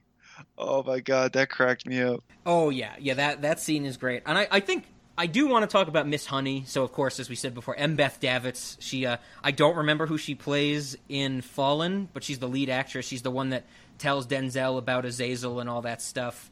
I think she's great in this movie. I think she does the pure happiness. Even when she's telling her sad story about her father and Aunt Trunchbull, like there's still some sense of optimism in there, which I think is perfect for this movie and for the actual character of Matilda. But I gotta say, why she's like emaciated? She's so goddamn skinny. Like, she was so skinny it was distracting me in some scenes. That M. Beth Davids looks like she's about to die. She's so skinny. What? I didn't get that. You didn't pick up? Oh my god, there were some scenes where I'm like, oh my god, like, she should be eating this cake right now. She needs it. She's gonna Oh my pass god, out. Rob. She's so skinny. Now I gotta Google this. Is she? Wow, you thought she was anorexic in this or some shit? Definitely. I think in her first scene when she's in the classroom and she's like, we're gonna do our times table by 2 or whatever, and it's just like, I'm like, oh my god, like she looks like just a skeleton. It's crazy. Were you able to do all those times tables? No, I needed a calculator. Me too. I was very impressed when they got the calculator reference. Because, you know, when she did the big multiplication problem on paper, and I was like, wait, why didn't she just use a calculator? And then Miss Trunchbull was like, why do we need to do multiplication? We could just use a calculator. And I was like, yes, I agree. I don't know why she would do that on paper. That scene that with the calculator and Trunchbull, because that's when Miss Honey goes and she's like, Matilda's a gifted child. She should be moved up. She should go to a different class. Like, that scene is so important. Well, one, because it shows that Trunchbull, you know, that's what, like you were mentioning, Miss Honey says, like, she can multiply large numbers in her head, and Miss Trunchbull goes, so can a calculator. Good to see you, Jen. Good, good, good. Time for one of our little heart-to-hearts? Actually, it's about the new girl in my class, Miss Trunchbull, Matilda Wormwood. Her father says she's a real wart. A what? A carbuncle, a blister, a festering pustule of malignant ooze. Oh, no. Matilda Wormwood is a very sweet girl. And very bright. A bright child? Yes. She can multiply large sums in her head. So can a calculator. Well, I think she might be happier in an older and in a more advanced class. I knew it. You can't handle the little viper, so you're trying to foist her off on one of the other teachers. No, Miss Trunchbull. Yes, typical slothful cowardice. Listen to me, Jen. The distance the shot put goes depends upon the effort you put into it. Perspiration. If you can't handle the little brat, I'll lock her in the chokey. Get it? Yes, ma'am. One day, Jen, you'll see that everything I do is for your own good. And the good of those putrescent little children! Yeah. But then that scene is so important because, like, Trunchbull's immediate reaction to when she's like, she's a very bright kid, she should be in a higher level class, Trunchbull immediately says, oh, you're trying to get rid of a student. Like, you can't handle her, you're trying to pawn her off on a different kid. Yeah. Like, her view of children and education is so skewed from what it should be and what Miss Honey's is, that that scene is so revealing and it's so well done because at the same time, we don't know in the context of the movie that, you know, it's Aunt Trunchbull. And we get that weird stuff that kind of plays a little strangely. Aunt Murderer Trunchbull. Yeah, where Trunchbull is like, Jenny, one day you're going to learn that I'm doing this all for the best. And it's like, why would she say that to a teacher? Like one of her employees, you know? That type of thing. And so it's very well set up. Well, not to mention the dart throwing to start it all off. Talk about good directing. And she's throwing darts at pictures of the students. Yeah. I think both of us being people who have taught classes before, we would definitely want to do that with some students, I'm sure. But, wait, you haven't done that? But maybe with like 1 or 2 pictures, right? Not the entire student body's pictures. Like you cannot see the dartboard. There's all pictures on it. Well, I love how Miss Honey knocks and she still throws the dart. Like Yes. Oh yeah, a very, very kids movie type of shot is when she opens the door and it cuts to like the side view of her opening the door and the dart like just misses her type of thing. Yeah. Oh yeah. Oh, it's so fun. It's so fun to watch that stuff. Did you find a picture of Miss Honey? How skinny she is? I just think she's skinny. I don't get that too skinny, emaciated vibe. I just get a skinny woman We are impression. out of the Chewed Up and Spit Out series, so I can body shame women again. No. Please. I'm not shaming her. I mean, she's great in this movie. She's just too skinny. Like if she came to me and asked me medical advice, I would say you need to eat something. You'd give her the chocolate I would cake. give her the chocolate cake. Okay, I guess we got to talk about the chocolate cake scene because that was the one that clearly you remembered after you texted me the gif of it. That's always been the most memorable to me. I remembered it as well. I did not remember how it comes off as straight body horror. Like, it gets uncomfortable to watch, I think, at a certain point. Oh, yeah. She made it with her sweat and blood. Oh, God. And the cook is, like, rubbing her entire forearms on her nose and Yes. shit like that. In the era of COVID, the amount of her touching herself made me uncomfortable. So, I have to say, I think Cinemodities, and you know this about me, I'm not the biggest fan of chocolate in general. I don't really like it by itself. I like it as like a very minute amount in certain things. Sure. To me, this cake looks absolutely disgusting. It does. It looks pretty nasty. It looks like straight up like tar is on this cake. The fudge chocolate is so thick. And then the way that the kid eats it, and he can't eat any bite without, like, getting it all over his goddamn face. Oh, my God. Oh, I was just like, oh, my God. Like, I was cringing a little bit watching. Because then it goes in, like, the montage of him eating the whole cake, and it's doing the dissolves, and I'm like, oh, my God. So good. I couldn't stop thinking about, like, how they shot it. Like, all right, kid, just put a ton of cake in your face and then, spit it out because there's no way this kid's eating all that cake. Like, I was just imagining them rubbing chocolate all over his face. Everybody take this with a grain of salt because I found it on IMDb Trivia, and the IMDb Trivia, you can basically say whatever you want. It's like lawless Wikipedia. So, Justin, you could go change the IMDb. Don't get me started on Wikipedia the again. Star Spangled Banner.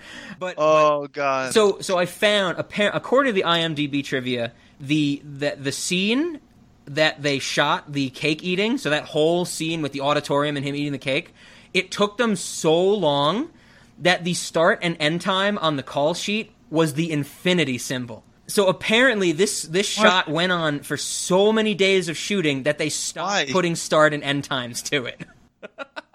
Why?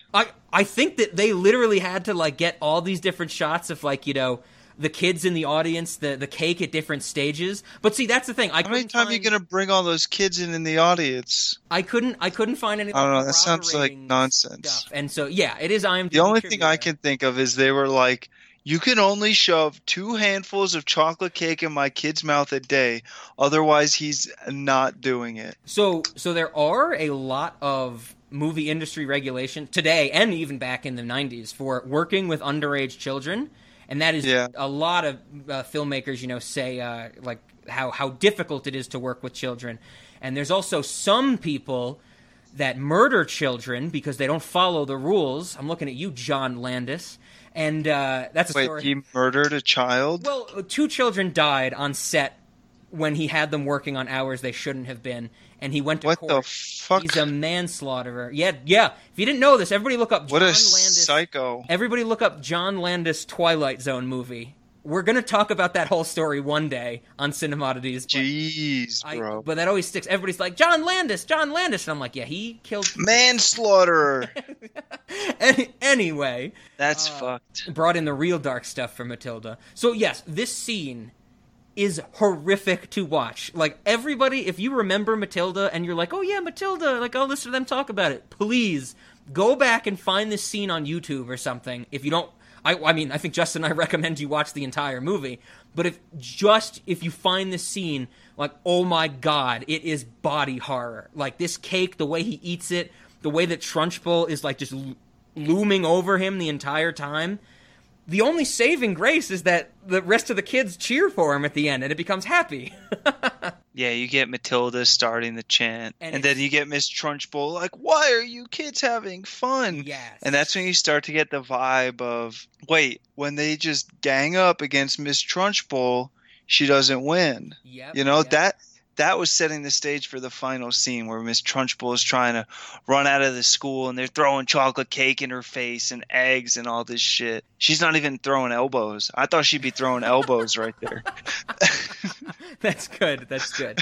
Yes. Yeah, absolutely. That there's strength in numbers. Definitely. Yeah. It makes me think of the old Simpsons joke that is now, or has been officially canceled for a while, where Martin Prince says, He's right. Individually we are weak, like a single twig. But as a bundle we form a mighty faggot. Oh my god. Of course the Simpsons would do that. So I do also, in that scene, a minor detail I 100% did not remember from my childhood, and I literally I was laughing hysterically out loud by myself in my apartment. After the kids are cheering for Bruce, and he finishes the cake, he finishes it by, like, licking the platter that it's on. Yeah, yeah. And Trunchbull breaks it over his head. Oh my god, yeah, I didn't remember that either, and it straight shatters. Yes. Like... It is so... I don't know why, it came out of nowhere, and I was just dying laughing. Imagine a silver platter shattering. Like... Oh my god, it was great. And once again, like I was saying, it's so over-embellished, and it works. Like, she just made this kid eat an entire fucking cake, and it looks like he's about to go into, like, a diabetic coma from all the sugar, but he has his last wind, and she's angry, so she smashes the platter on him. Oh my god, it's amazing. 100%. Yeah, that was a fantastic scene, for sure. So with that one out of the way, Justin, any scenes you want to mention out of Matilda?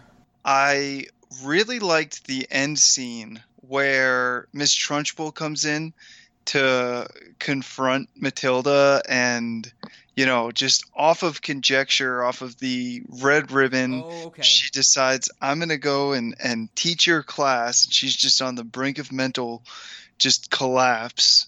And I really enjoyed watching Matilda just destroy her, honestly. Oh, yeah, that is a great scene. And that whole bit when she's writing on the chalkboard and all the kids in the class are reciting it as it's being written, that's creepy stuff. Yes.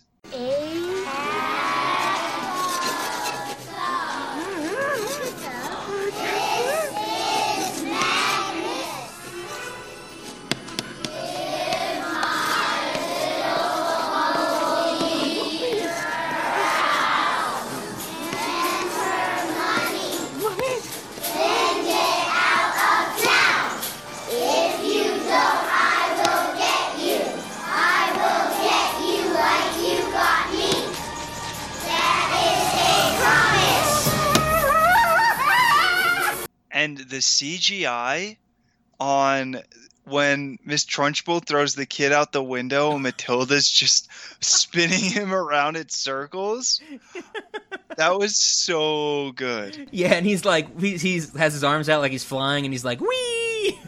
Yeah.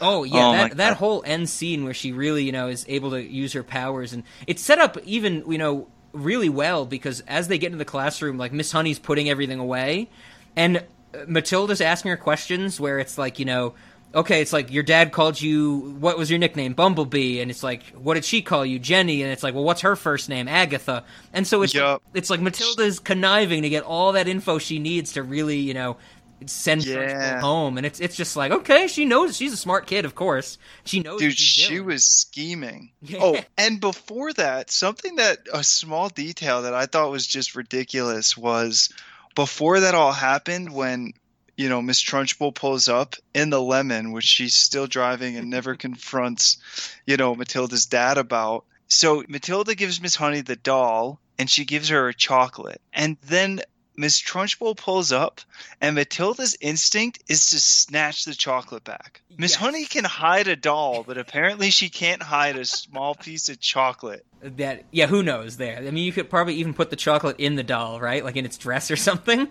Yeah, or just, anything. Anything would have been good there. That doll was a nice touch, especially because its name, or Miss Honey called it Lissy Doll. Lissy Doll is or was the name of Roald Dahl's actual wife. Oh, cool. Yes, so we have like a play on words with Doll, D-O-L-L, and D-A-H-L, the author's name. Oh, I see. Yeah, that's good stuff. I like that stuff where it's like them, even though that was what we said wasn't in the book. I love those scenes in the movie where Matilda and Miss Honey are like running from Trunchbull in her house, or Magnus's house, and we get all those things where Miss Honey's explaining like their history and the backstory between her and Trunchbull, and that shot of Trunchbull's face eating the chocolate, and she's like, "Much too good for children." Much too good for children. Like that was, as soon as I saw that, I have like Nom flashbacks. Like that is burned into my memory, and I had like finally repressed it. And it was, oh God, like it's so disgusting the way she eats that chocolate again. And it's like this weird, almost fisheye type lens where her nose is the furthest thing at the screen. And I'm just like, oh God. Dude, Miss Trunchbull and Danny DeVito's characters were so good in this movie. Oh, yeah. Miss Trunchbull lifting up the car and just moving it. Oh, God. And I just love how they set her up as just this massive, scary woman. And then you just get to see Matilda take her down. I think that was done really well for a kid's movie. Yes. And Danny DeVito just nails it. I'm glad that they have the story arc of of Magnus and like Magnus is back from the grave to get Miss Trunchbull for what she did to him, which I guess is did you remember? Did they ever explicitly say like she killed Magnus, or it's just implied, right? Yeah, it's just kind of implied. Because they say we don't like Matilda's like I don't think Magnus killed himself, and Miss Honey's like I don't think so either, and so it's what's left other than and Trunchbull did it to get the house or whatever. Right. Another very interesting fact, which I did not know until I did the research, the portrait of Magnus that like flies into the above the fireplace, that's actually a portrait of Roald Dahl. Oh, no shit. Yeah, so they just like Danny DeVito, as the great director he is, was just like putting all these little Easter eggs in there everywhere he could. Oh, that's really cool. Oh, yeah. So you are absolutely right. Danny DeVito, you said it earlier, I'm in complete 100% agreement with you. I did not realize how good of an actor he was and how good this performance was when I was a kid. Like, oh, no way. He is phenomenal in this movie. Even though he's a terrible person, just everything, all the mean shit he does, and then even the stuff to Matilda that's just mean, and the stuff that he's doing with like the car parts and whatnot, he just owns it so well. Like, he is so happy to explain to his son how to hook up the two-way drill to the car's odometer to run it backwards. Yeah. Oh my God, and I love his interactions with Matilda. He's so oblivious. It's amazing. Like, he doesn't realize she super glued this shit to his head. Mm-hmm. And the whole thing with the FBI was so well done. She's just telling him, like, they're cops. Pee Wee Herman's in the house. Yeah. No, and Rhea Perlman, the mother's like, no, they're not. They're speedboat salesmen. Oh my God! And they immediately start packing up as soon as she's like, "They're the cops." Yes. Oh yeah. That I'm with Danny DeVito. I'm thinking of that scene, like the way he just belittles, or not even belittles, just doesn't understand and doesn't give any mention or thought to Matilda. Like that first night when Miss Honey shows up to the house. And Miss Honey's like Mr. Wormwood, like I'm your daughter's teacher, and he's like, oh, what'd she do? Matilda, go to your room right now. With no other information. Hello. We don't give money. We don't like charities. We don't buy raffle tickets. Mr. Wormwood, I'm Jennifer Honey. I'm Matilda's teacher. What's she done now? You go to your room right now. Right now. Beat it. Look, whatever it is. She's your problem now. Oh, my God. And I really liked when she's reading Moby Dick, and he goes up to her, and he's like, what are you reading? And she's like, Moby Dick. And he goes, Moby what? Moby what? This is trash. This is filth. Yes. What is this trash you're reading? It's not trash, Daddy. It's lovely. It's called Moby Dick by Herman Melville. Moby what? This is filth. Trash. Oh, man. Yeah, I think Danny DeVito does a great job, but I think the movie does a fantastic job of the dynamic between the parents. Because, yes, like, both the parents are, like, evil in their own way. Like, the mother's just oblivious.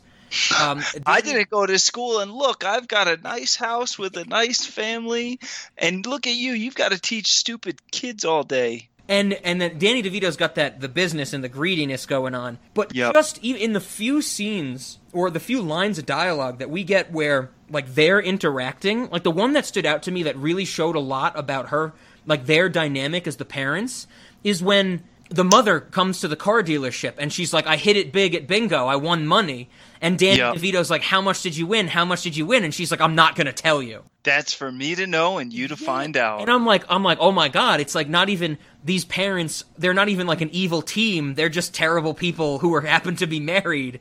Like, they're not even like in it together, it seems. And I thought that was very well done and then even before that, or I think, a little after that, I should say, is when the hat's glued to Danny DeVito's head, and they're in the restaurant. That's so good, that scene. She's like, why'd you glue your hat to your head? And he's like, I didn't. And she's like, no, why would you do that? I know. Dude, she rags on him so much. And her peeling the hat off his head was hilarious. He's still got the shit stuck to his forehead at the end. Even the look, like, after she like tries to yank it off and it rips the brim off and he just has like the beanie that's left over, like, hilarious imagery. Oh my God, yes. And then there was the most intriguing scene between them and Matilda when they just agree to sign the adoption papers. That was so ridiculous. She goes, I've had them in my bag since I learned how to Xerox, Matilda says. Adopt me, Miss Honey. You can adopt me. Look, I don't have time for all these legalities. 1 second, Dad. I have the adoption papers. What? Hey, where'd you get those? In a book in the library. I've had them since I was big enough to Xerox. Are you hearing this, Harry? All you have to do is sign them. I'll be an only child again. Shut up! I can't think with all these sirens. What do you think, Pumpkin? You're the only daughter I ever had, Matilda. And I never understood you, not one little bit. Who's got a pen? Dude, that killed me. And they're just like, all right, sign it quick. And he's like, give me your back. Dude, they were just so mean to her through and through. Which is kind of rare. There was no, like, I don't know. Reconciliation and no, like, they make fun of it where, like you were saying with when she busts out the adoption papers. I think the mother says something like, Matilda, you're my only daughter. I've never understood you. I've never done this. And she seems like she's getting sentimental. And then she's like, where do I sign? Where do I sign?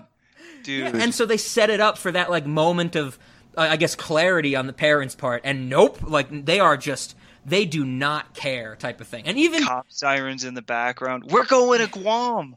Yeah, okay. So I imagine it's the joke of the movie, but, like, the joke seems so subtle because the movie is set up that now Danny DeVito and the family are running from the FBI because he's been doing this, like, illegal car parts stuff, which we gather.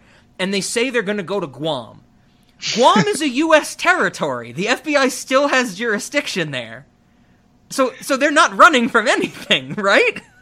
I know. And, oh my God, this is the second movie we've watched where they drop Guam from my childhood. That's true. First was Bad Boys 2, where they just end up in Guam for some reason because they're running from the whole cartel after the big fight scene, and then this. So I think that brings up the point I was thinking of also with the Moby Dick line you mentioned earlier, is that another one of the things I love about this movie that I haven't mentioned yet is that even though it's like a kids movie, and when I say kids, I mean family movie, like a family-friendly movie, this movie might be the most well-balanced, like, family movie I've ever seen. Because I'm thinking of kids' movies these days, they like the golden rule, or maybe not the golden rule, the thing you always hear is that when you make a kids movie these days, you got to put some jokes in there that the kids aren't going to understand, but the adults will, and it'll keep their attention. And that gets manifested in ways like, you know, I know the movie Barnyard from years ago, the animated cow movie where Kevin James is a cow. Like, there's a 69 joke because the adults are gonna know what that is, but the kids won't. And this just, you can always find these sex jokes that the kids aren't gonna get, but the adults are gonna like chuckle at them or something like that. This movie does that, I think, only once with the Moby Dick line. Like, Moby, what? But it's so subtle that it's not even like, I think there'd be some adults that don't pick up on that because the adults are going to know Moby Dick and she's an avid reader, and I think that might slip by some people. And I think the same thing is like the Guam joke. Like, no kid is going to know that Guam is a U.S. territory. And I think the same thing with or adults. that it's such a ridiculous place because everyone always says we're running away to Mexico. Yes. You know, or something like that. And they pick Guam, which is so ridiculous. So this movie is so balanced. Like, this might be one of the only movies I've ever seen that is legitimately for the whole family. Like, I think like a 4-year-old could like this up to like a 90-year-old would like this. Right, and a kid isn't going to understand the whole dynamic between the FBI and the used car stuff and rolling back the miles and just things like that. Whereas an adult, it's like, oh my God, I hate when my car doesn't work and just appreciates cars just crapping out on you. Yeah. Like, I've bought a used car that, you know, completely shit the bed on me and the engine just broke. It was a Subaru. The head gasket just shit the bed. Exactly right, that the kids aren't going to truly understand that, but this movie portrays those things with the car, with the used cars, with the FBI agents in a way that like the kids will understand that it means something to the plot, you know? Like, we get that great line from one of the FBI agents who's like, look, we're going to get your dad and he's going to go to federal jail and you're going to go to a federal orphanage. Yeah. It's your father who's going to federal prison. And you know where you'll end up? In a federal orphanage. And it's just like the kids are going to know what that means. They might understand that, you know, he's illegally buying car parts and not putting them on correctly, but they know that something it is like there's this force in the movie that's pushing the parents along. And that's why it's masterful. Like, it's not just a joke thrown in there because, oh, we need to appease the adults. It's actually blended in such a way that it works on different layers for different people watching the movie. Yeah. And like you said earlier, there's a whole murder subplot. Yes. What the hell? Yeah, that line blew me away where Miss Honey's telling the story and Matilda's like, "Well, what happened to the father of the little girl?" And Miss Honey's just like, "He took his own life." And Matilda goes, "What would make somebody do that?" And Miss Honey's like, "Nobody really knows." And I'm like, "Okay." They are wholeheartedly owning that Roald Dahl rule of bad things happen, and they are not shying away from it. Yep. And then the other really big thing that stood out to me was, are you ready for this? I am so... Was it one of the FBI agents being played by Pee Wee Herman? Oh, yeah, I meant to mention that earlier. Yeah, I know. I did not remember that at all. Like, when the FBI agents show up, and I'm like, that's Paul Reubens. And I'm like, holy shit.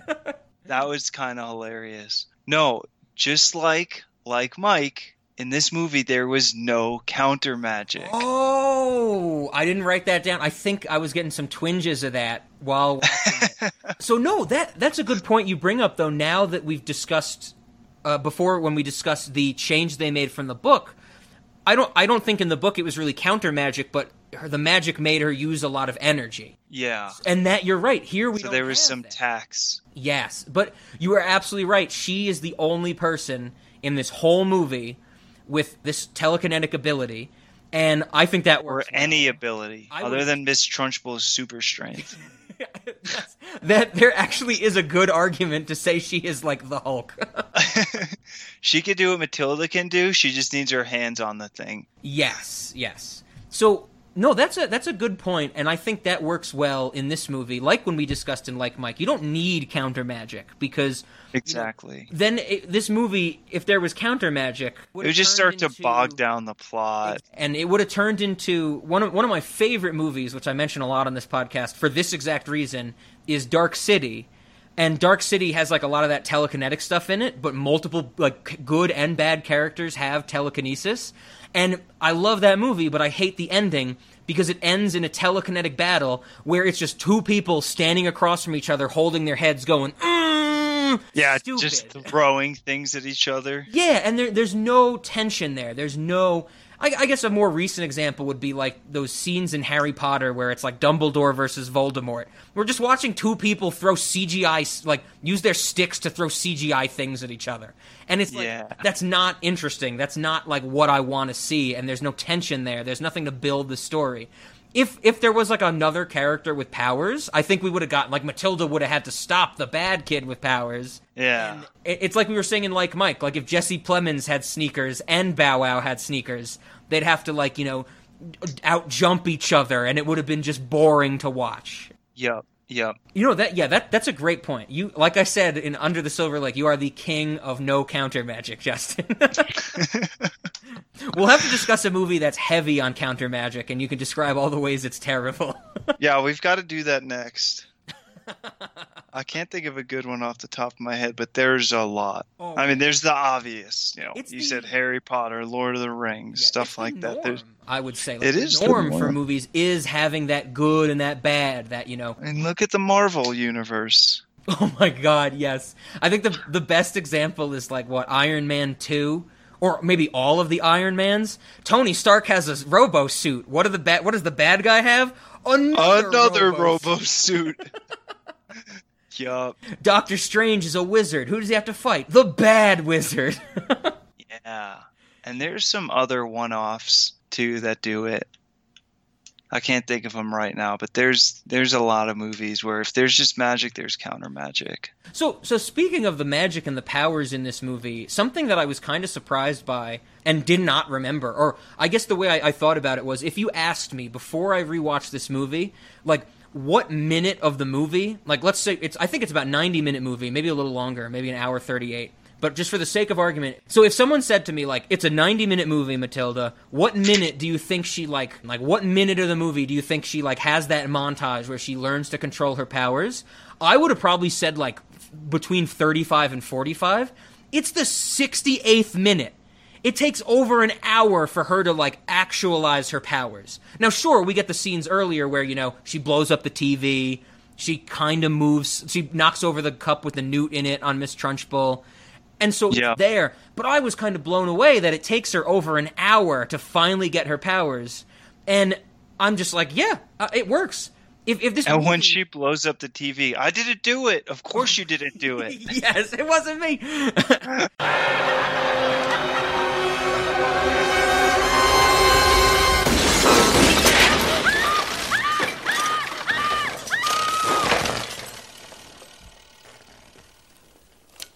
I didn't do it. Of course you didn't do it, you little twit.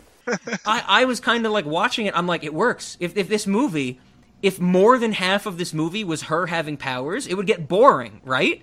Like, we'd watch so many scenes. Just too much of it. Of just like, oh, you know, because we get the little bit where she scares Miss Trunchbull at the school and at her house when she gets the doll. Yep. You get the cool scene in the house. There's only 3 times she uses it, like, in massive scenes. Can we throw a tribute to the song Send Me On My Way? Oh, my God. I love that song. And I did not realize it was in this movie. I would like to hold my little hand. I would like to hold my little hand.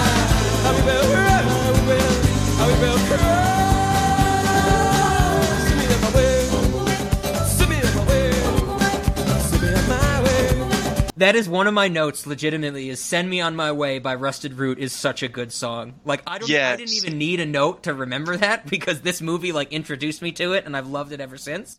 But I had to really? write it down. Oh, yeah. I've loved that song for ages. I think it's because of this movie. I lost track of it for a while in my life. And then I had no clue it was part of this movie. I just love the song. Yeah.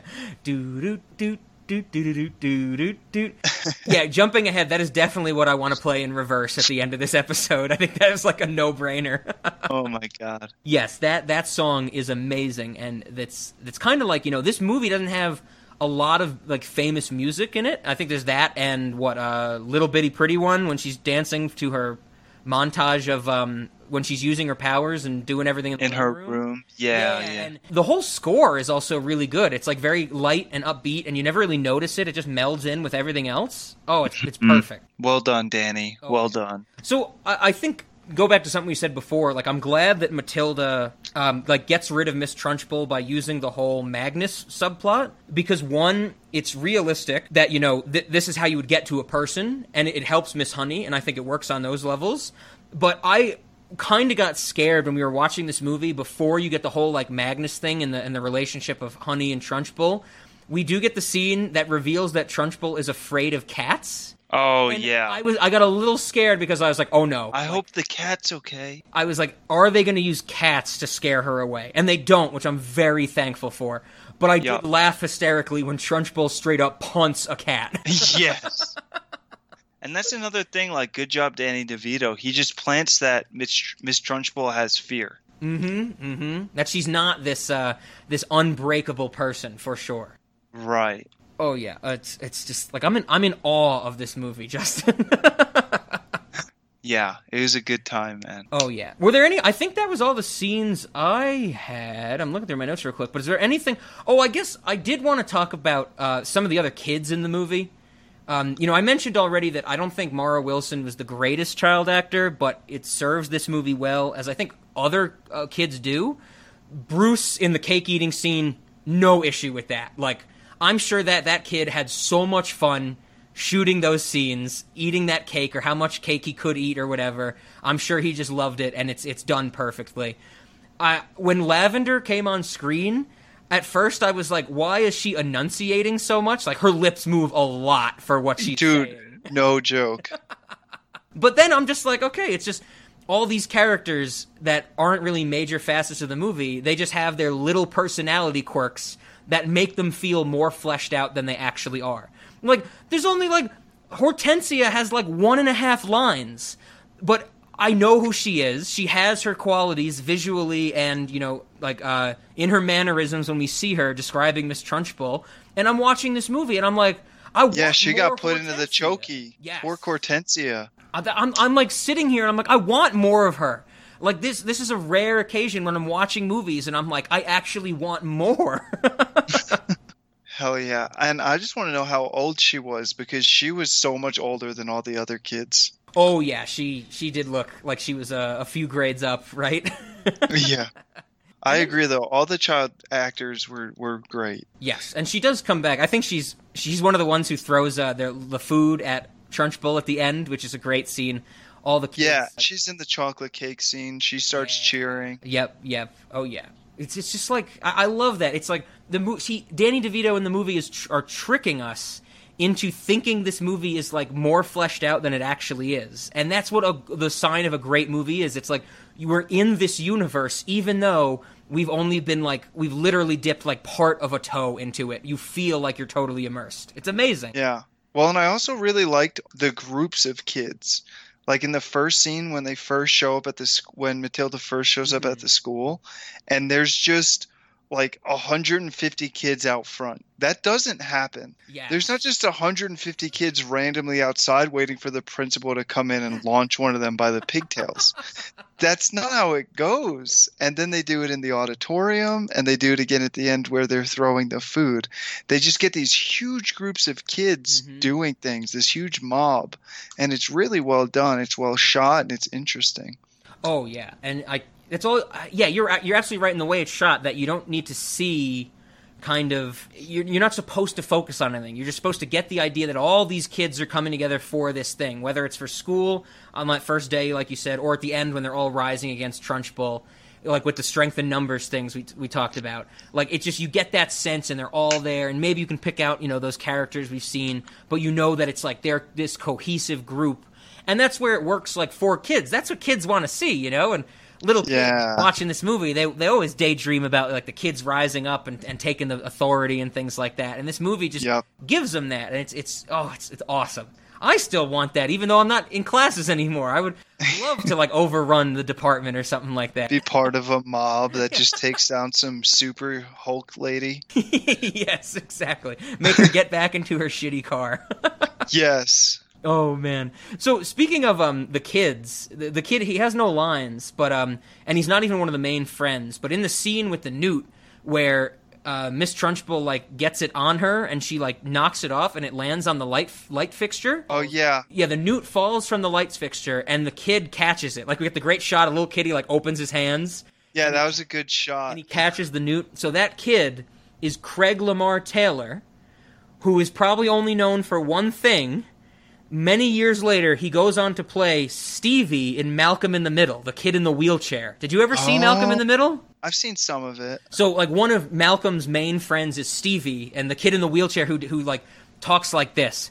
I am going. Like that's his shtick, is that he, like, can't breathe, and, like, everything's really long and winded to get out of him. All right. You know what? That's it. I'm reading about you doing your movie. But my movie's about your paper. Yeah, I'm doing my paper about you doing your movie about me doing my paper. Fine. My movie's about you doing your paper about me doing my... All right, I get it. Movie about you. Hey, guys. This is his first movie role. Holy, that's good stuff. Yes. For anybody, I don't think I've ever said it on Cinemodities, Malcolm in the Middle is a fantastic show. I love Malcolm in the Middle. Walter White, let's go. Yes, and all the... After, like... That's actually one of the reasons, or it might have been the reason, I started watching Breaking Bad, like, before it aired, ever. Like, before the pilot, I saw, like, an advertisement for it, and I'm like, Malcolm's dad is selling meth? I gotta see this.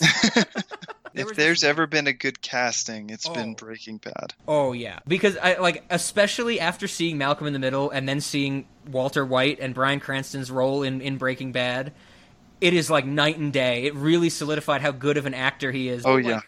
There was also the other hilarious scene in Matilda where the newt reminded me of it before they catch the newt, and they're like out in the wild on some field trip, presumably, because I guess they do that. And Lavender's got her bug net, and she goes, "Oh my God, it's a bug!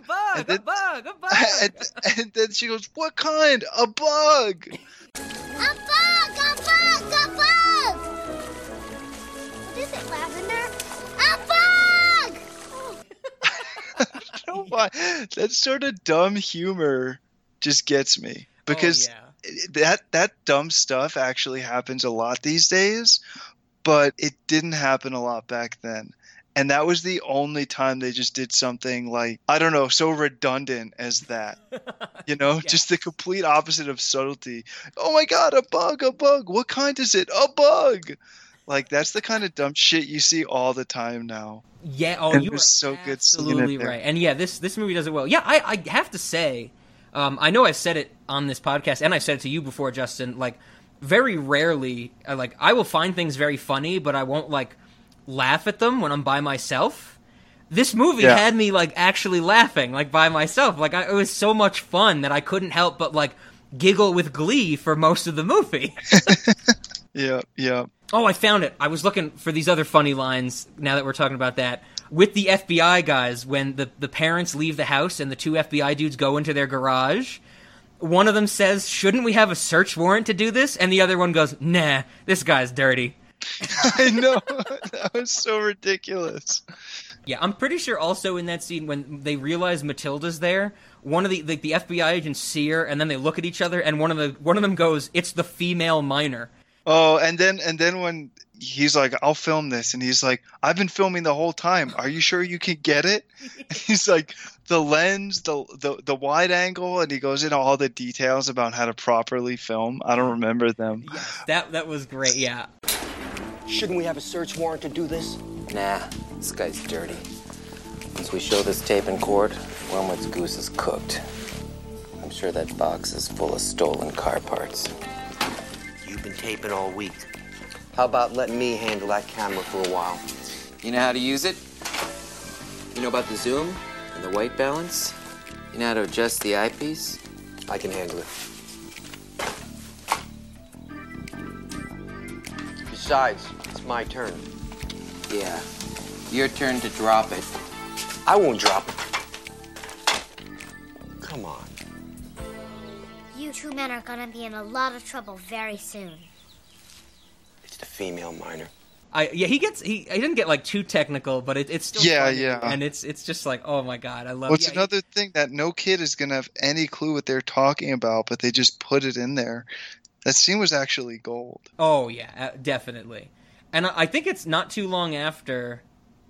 It's after Matilda, I think that scene is as well, because she has her powers. She's moving the box away from the FBI agents, and then moves the car down. But I think it's when she's leaving to go to Trunchbull's house. The parents are oblivious, but the brother's like, "Where are you going?" And she goes out, and the brother throws a carrot at her, and then she flips it back and puts it in his mouth, and he starts like coughing. And Danny DeVito, it's a voiceover, like you don't see Danny DeVito say it. But, like, you just imagine the setting is that the kid's in the kitchen right behind them watching TV, and the son starts coughing, and you hear Danny DeVito say, "Chew your food, you're an animal." And that got me cracking up. I was just like, that's how little he gives a fuck about what's going on.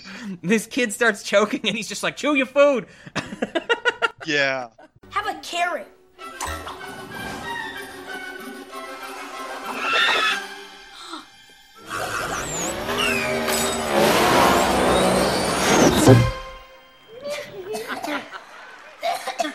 Chew your food, you're an animal. Oh my god. And he doesn't even notice Matilda's leaving. Yep, absolutely. That's even before we didn't mention when Danny DeVito goes into a room at one point and there's a bunch of books. And he's like, "Where'd you get all these books?" And she goes, "The library." And he goes, "You've never set foot inside a library." And she's been going for like 4 years. Yeah, and he has no clue how old she is.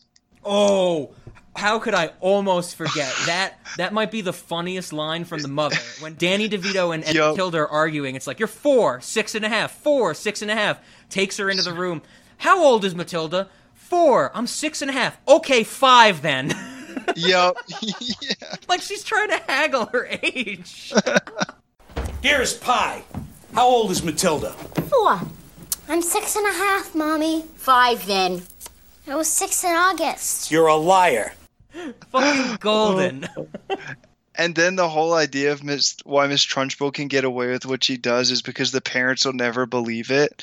And then when she keeps them all late and Matilda goes home and Danny DeVito's like, "Where have you been?" "School. You know, Miss Trunchbull made this kid eat cake," and she just unloads the whole thing, and Danny DeVito's like, "Please, that would never happen." I guess we have the to. The whole dynamic is amazing. We have to discuss, because we only mention it by name, the concept of the fucking chokey. Oh my god, that shit scared me. Like, these kids are about to get a nail through the heart, dude. Dude, that was one of the things before I rewatched this movie, I was trying to remember or trying to pull up the things I remembered about it, and I definitely remembered the concept of the chokey. I didn't remember the name, and I was thinking about it, and I was like, yeah, doesn't the principal put kids in basically a spiked tomb? Like, you ever see those coffins and there's just spikes inside? Like, that's what I remembered it as. Yep.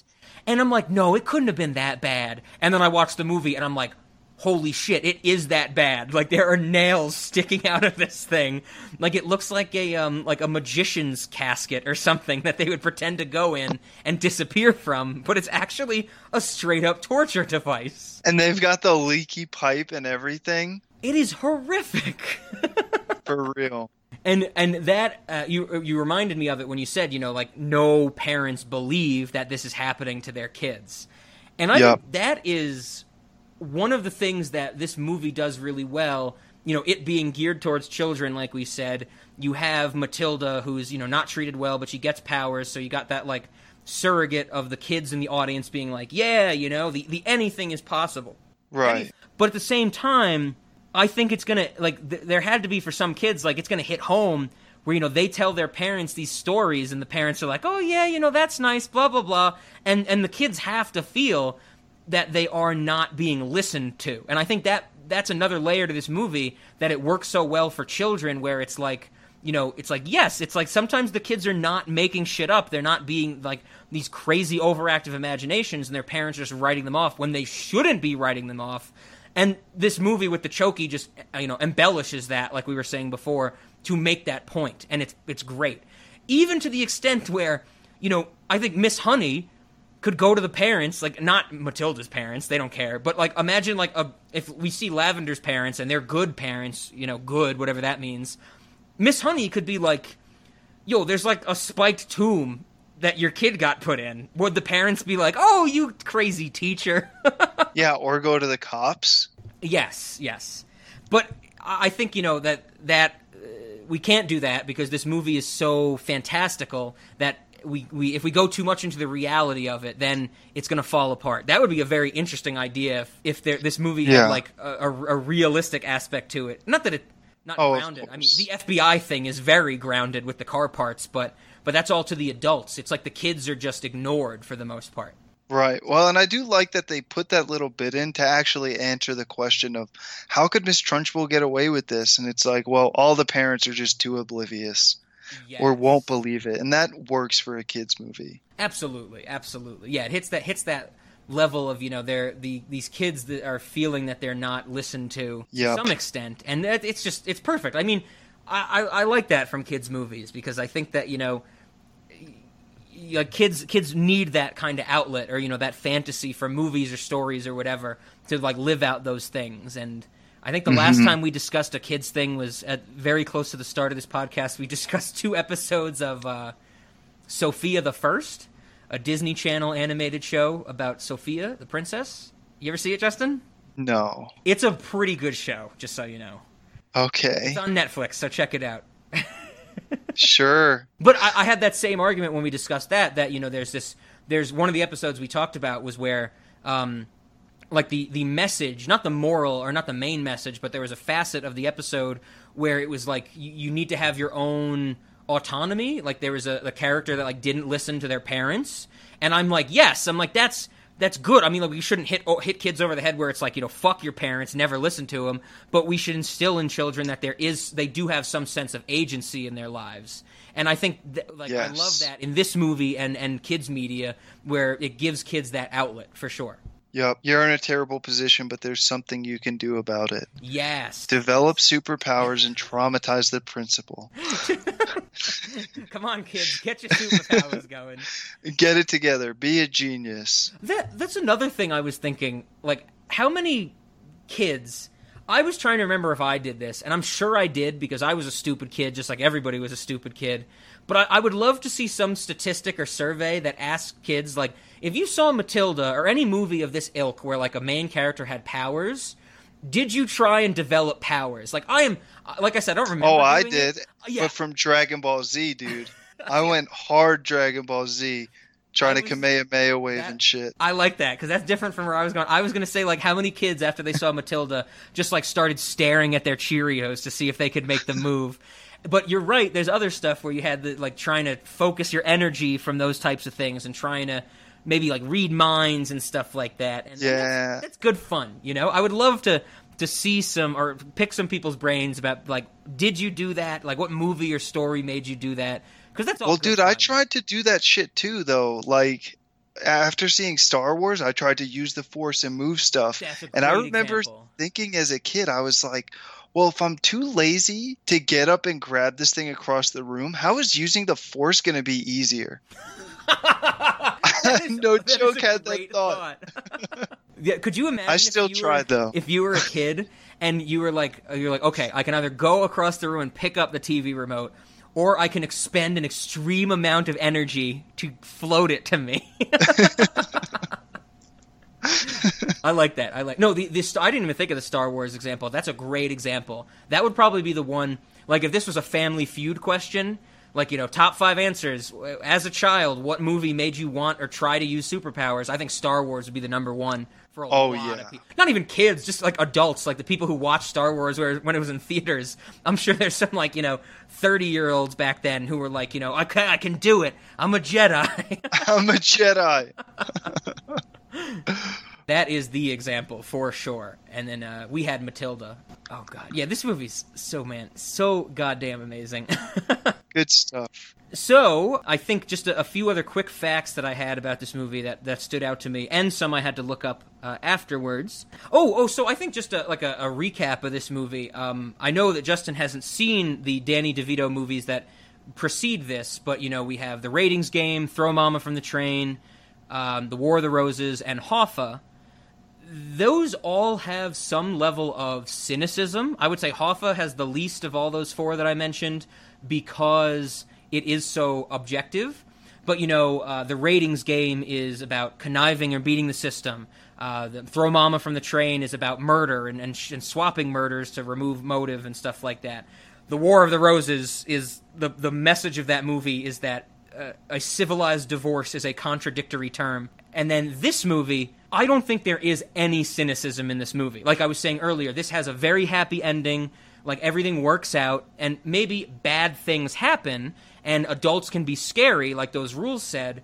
But overall, and be complete assholes and hate their children from birth. Yes, but that's kind of cynical, dude. I think it is cynical in just the context of saying that. I think in the context of the movie, it is not cynical, if that makes sense. Like, I think, like, if we just say, like, yes, like, some parents hate their kids and treat them poorly, that is a cynical view on parenthood. I think that this movie sets it up as just fact. I don't think this movie is trying to say something about the state of humanity. I think it's just dropping us in that universe, if that makes any sense to you. Yeah, and I guess something really cynical wouldn't have Matilda being so happy despite it all. Like, dude, she is just takes it like a champ. Nobody could handle that shit as well as Matilda. Yes. And I think this movie, like, it has opportunities to be cynical, and it doesn't take them. Like, at the end, it almost just makes a joke instead. Exactly. Like, if Matilda left with her parents and went to Guam at the end, then that would be cynical. It would be like, oh, Matilda went through this whole journey and almost got to the end, and it's like, nope. Like, your parents are there to pull you away from it. You don't have that agency, no matter how long you thought you did. Yeah. And like, if Miss Honey didn't get her house back and become principal, I think that's same idea. But this movie knows it needs to be optimistic. And like we said earlier... It even lets the parents get away. Yeah! Potentially. Yes. Yeah, even though they're going to a U.S. territory, the movie sets it up that they're getting away. Miss Trunchbull gets her comeuppance, which, benefits Miss Honey. Just because Trunchbull's gone, all the other kids are, explicitly happier, so that is a win for them. Like, there is no sad ending for any of our good characters. Like, the characters that have bad endings are the ones, or neutral endings like the parents, are the ones that deserve them, and the movie's set up to do so. Yep. I love it. I love it. This is a very interesting thing, because... Like I said, watching these Danny DeVito movies in order, chronologically, and seeing this just, like, deep, deep cynicism and pessimism in all of his movies up to this point, this is a complete 180, and how he can do it so well. And I know that's an issue I've had with some writers and directors when they try and do something new. It's like, no, they still got that twinge in there that doesn't really fit with that motif. But I'm just shocked, and pleasantly shocked that Danny DeVito can do this 180, and it's just like, bam. Like, he can pull off these dark, cynical movies, like the end of The War of the Roses, they kill each other, to everybody's happy at the end of Matilda. And they're both phenomenal. Mm-hmm. Oh, I love it. I love it. Okay, now some other little tidbits that I found. At the end of the movie, when Matilda and Miss Honey are just, like, at her house and they're having tea or whatever and cookies... which also is a great little bit when the mother goes to pick her up. She dumps all the cookies in her purse. Oh, yeah. And she's like, come on, we're going. We're going to take all these cookies. But in the setup for that scene, Matilda says something to Miss Honey about how fast a mice's heart rate is in beats per minute. Did you know that the heart of a mouse beats at the rate of 650 times a minute? Hi. Where'd you learn that? In a book. It beats so fast it doesn't sound like it's beating at all. It sounds like it's humming. That is an exact line and scene from The Witches, another Roald Dahl book. Like, one of the characters talks about the heart rate of a mice because characters in that movie get turned into mice by the witches. Okay. Yeah, so it was another little Roald Dahl touch in there. Little tribute. Yeah.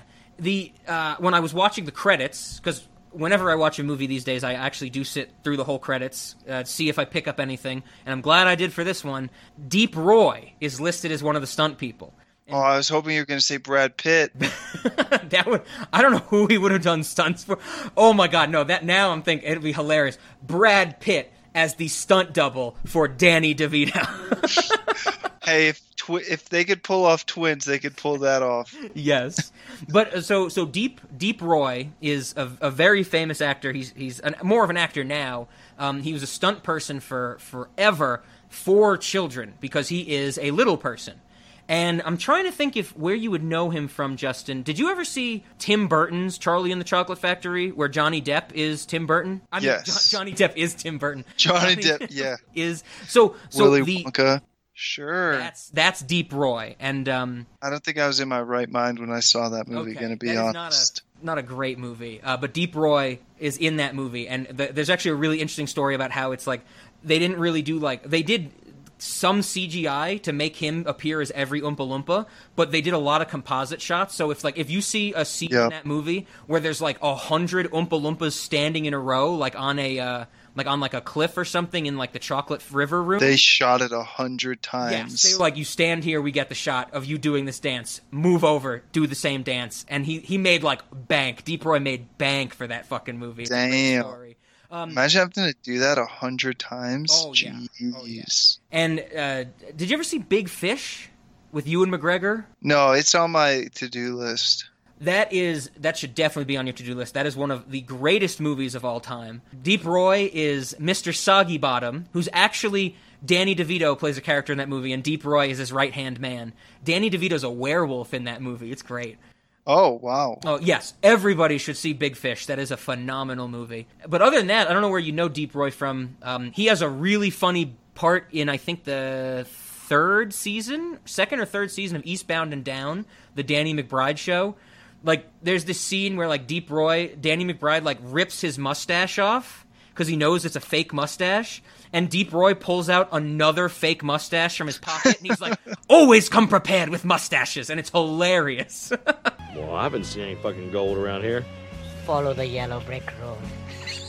Yeah, maybe I'll find the Ewok village you came from. You got it wrong, buddy. I'm Yoda.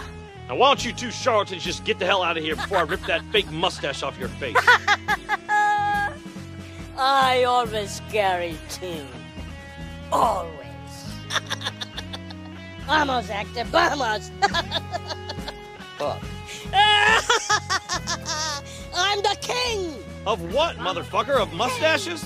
Oh, gosh. But of course, for Cinemodities listeners, I don't think we mentioned it on the episode, but years ago, we covered Freaked, which I still to this day consider the funniest movie of all time. Deep Roy is the stunt person for Stewie Gluck. So in that whole montage where Stewie Gluck is being thrown through plate glass windows, Deep Roy is his stunt person. So Deep Roy is actually who we're getting to see thrown through glass windows. So what did he do in Matilda? Was he the boy that got tossed out the window or something? Yes, I would imagine he did a lot of the stunts.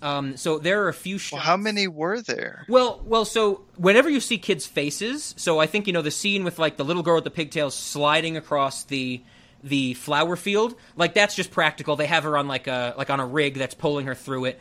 But directly prior to that, when she when Trunchbull lifts up the kid and throws her, I'm sure that's Deep Roy in costume. As the little girl. He's if you don't see their face, you could dress them up as any way you need to and cover skin and as long as he's got the similar body type. Sure. The scene that definitely stood out to me is at the end when Trunchbull rams through the door and she's going to crash into Lavender and Matilda lifts Lavender up. There are a few shots from the ground where you just see Lavender's arms hanging on the pipe. I would bet you that's Deep Roy. They have the stunt person hanging on there, and then whenever they show Lavender hanging on there, they cut off the feet so you don't see that she's standing. She's on just something. standing on the Yeah. So, and then there's probably others that they had to do for, who knows, child actor law reasons where they needed a stunt person to be in certain positions and stuff like that. But I saw Deep Roy on there, and I was fantastic. And it is kind of a bummer because I love Deep Roy as an actor and as a stunt person. it's a bummer that the best thing you can do as a stunt person is not be recognized, right? Right. And so that's like the mark of a good stunt person, is that you don't know when he's on screen. Mm-hmm. So yeah, I had to give a shout out to Deep Roy. He should be in more stuff. He will always be Mr. Soggy Bottom to me from Big Fish. He's great in that. I think the last two things I was reading, apparently, the role of Miss Honey, Mariska Hargitay turned it down. Mariska Hargitay, everybody should know as Olivia Benson from Law & Order SVU, which I know Justin watches every day, like me. I've seen some SVU. But I cannot imagine Mariska Hargitay as this happy teacher lady. Like, after seeing her, scream at me about rape for probably a year in real time, from all I've watched of SVU, I don't know if I could ever appreciate her as the Miss Honey character. M. Beth Davidtz does it perfectly fine. She's great. And then one of the two cars the Wormwoods have, Matilda's parents have, one of them is a LeBaron. So I want to ask you, LeBaron, a Chrysler LeBaron. Okay. Where would you know a LeBaron? Because I'm going to make the reference that you're not going to understand, and probably our audience will understand. But my question for you, Justin, is where's your LeBaron, Freddie? I don't see two LeBarons. I only see one LeBaron, Freddie. It's yours. Hop in. Oh, come on, you're driving. It's a LeBaron. You bet your boots, it's a LeBaron. Good car, convertible. Jeez, convertible. Look, it says #1 son on the license plate. That's me. I'm the #1 son. What about me, Mom? You're #1 son, too. But how come Gord gets a LeBaron and I don't? It's because they love me more than they love you. No, they don't. Oh, yeah, I only see one LeBaron, Freddie. I only see one. I don't see two LeBarons. Gordy. Well, do you see two? Gordy. Hey. Do you see two LeBarons? Gordy. Knock it off. Where's your LeBaron, Freddie? Where's your LeBaron? Boys. How many LeBarons? Are there two LeBarons? Hey, shut up! Hey. I think you would probably know a LeBaron. You know that Cake song? She's got a short skirt and a long jacket. Yeah. Like, yep. She's changing her name from Kitty to Karen. She's driving away in a Chrysler LeBaron. And she wants a car with a cup holder armrest. She wants a car that will get her there. She's changing her name from Kitty to Karen. She's trading her MG for a white Chrysler LeBaron. I want a girl with a short skirt and a long jacket. So oh, no shit. Yeah. And so the reference I made is that at the beginning of the movie Freddy Got Fingered, also one of the funniest movies of all time, Gordy is going off to get a job and his parents give him a LeBaron, and he's like yelling at, he's like making fun of his brother. He's like, where's your LeBaron, Freddie? I don't see two LeBarons. I only see one LeBaron, Freddie. And then it's a great movie. Another thing everybody needs to see. That's a good reference. I really like that Cake song. That is a good Cake song. But that's a really out there reference for you to come up with. That's my whole shtick on this podcast, Justin. These crazy references that, like, hopefully one of our, 3 listeners will understand.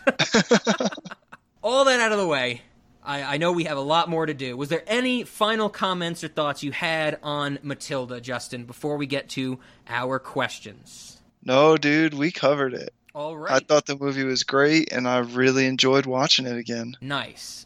Yeah, and I remember when I texted you the list of stuff coming up on Cinemoddities, I was like, why am I even giving Justin the option? I should just be like, Justin, we're doing Matilda, and you would have been like, yes. Yeah, I couldn't pass that up. Okay, so that brings us to, let's start with Cinemoddities and Late Night. I don't think this is going to be a surprise to anybody from either of us. I think that this is an absolute Cinemoddity. It's a tad dark, even though it's a kid's movie. It's got the goofiness, but it's not overplayed. The embellishment all works.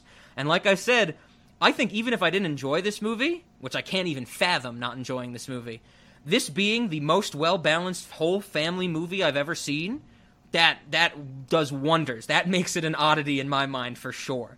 So definite Cinemoddity. And Late Night, of course. I would show this to so many people. This is actually a late night movie that I would actually put near the top of the list, where somebody's like, yo, what movie should we watch? I'm going to be like, Matilda. Do you remember that? Have you seen it? It's going to lead to so much laughs, so much good conversation. It fits the bill perfectly. So I'm going yes to both. What about you? I got to disagree on Cinemodity. Oh God, Justin. I thought the movie was great, but I don't get like just an oddity. I don't get oddity from this movie. I think Cinemodity, I think something really out there and crazy, wacky. That's fair. You know, we put that Mulholland Drive. Like, dude, this is in a completely different realm of existence than Mulholland Drive. That is fair. So there are no steadfast rules on what a Cinemodity is. It is up to each person, so I'll give you that. Yeah, it doesn't do it for me as an oddity. But when great, excellent, fantastic, sure, I'm just not thinking of the oddity. scene, the girl gets thrown and she skids through flowers, and it's just like that sold me on Cinemodity, man. I thought it was hilarious, but it doesn't do Cinemodity for me. Fair. Doesn't raise it to that level. Okay, and so now you're also going to disagree with me on Late Night, and you're going to say, I hate you, no one should ever watch this. Yeah, don't watch Matilda. Don't waste your time. You've heard enough from the podcast. It's our movie. Don't watch Just it. play the podcast for your friends. Don't play the movie. No, I definitely think it's a late night movie. But I've told you before, I don't know what isn't a late night movie. Yes. I watch all movies at night. Like, that's the only time I watch movies. Would I watch my movies at night?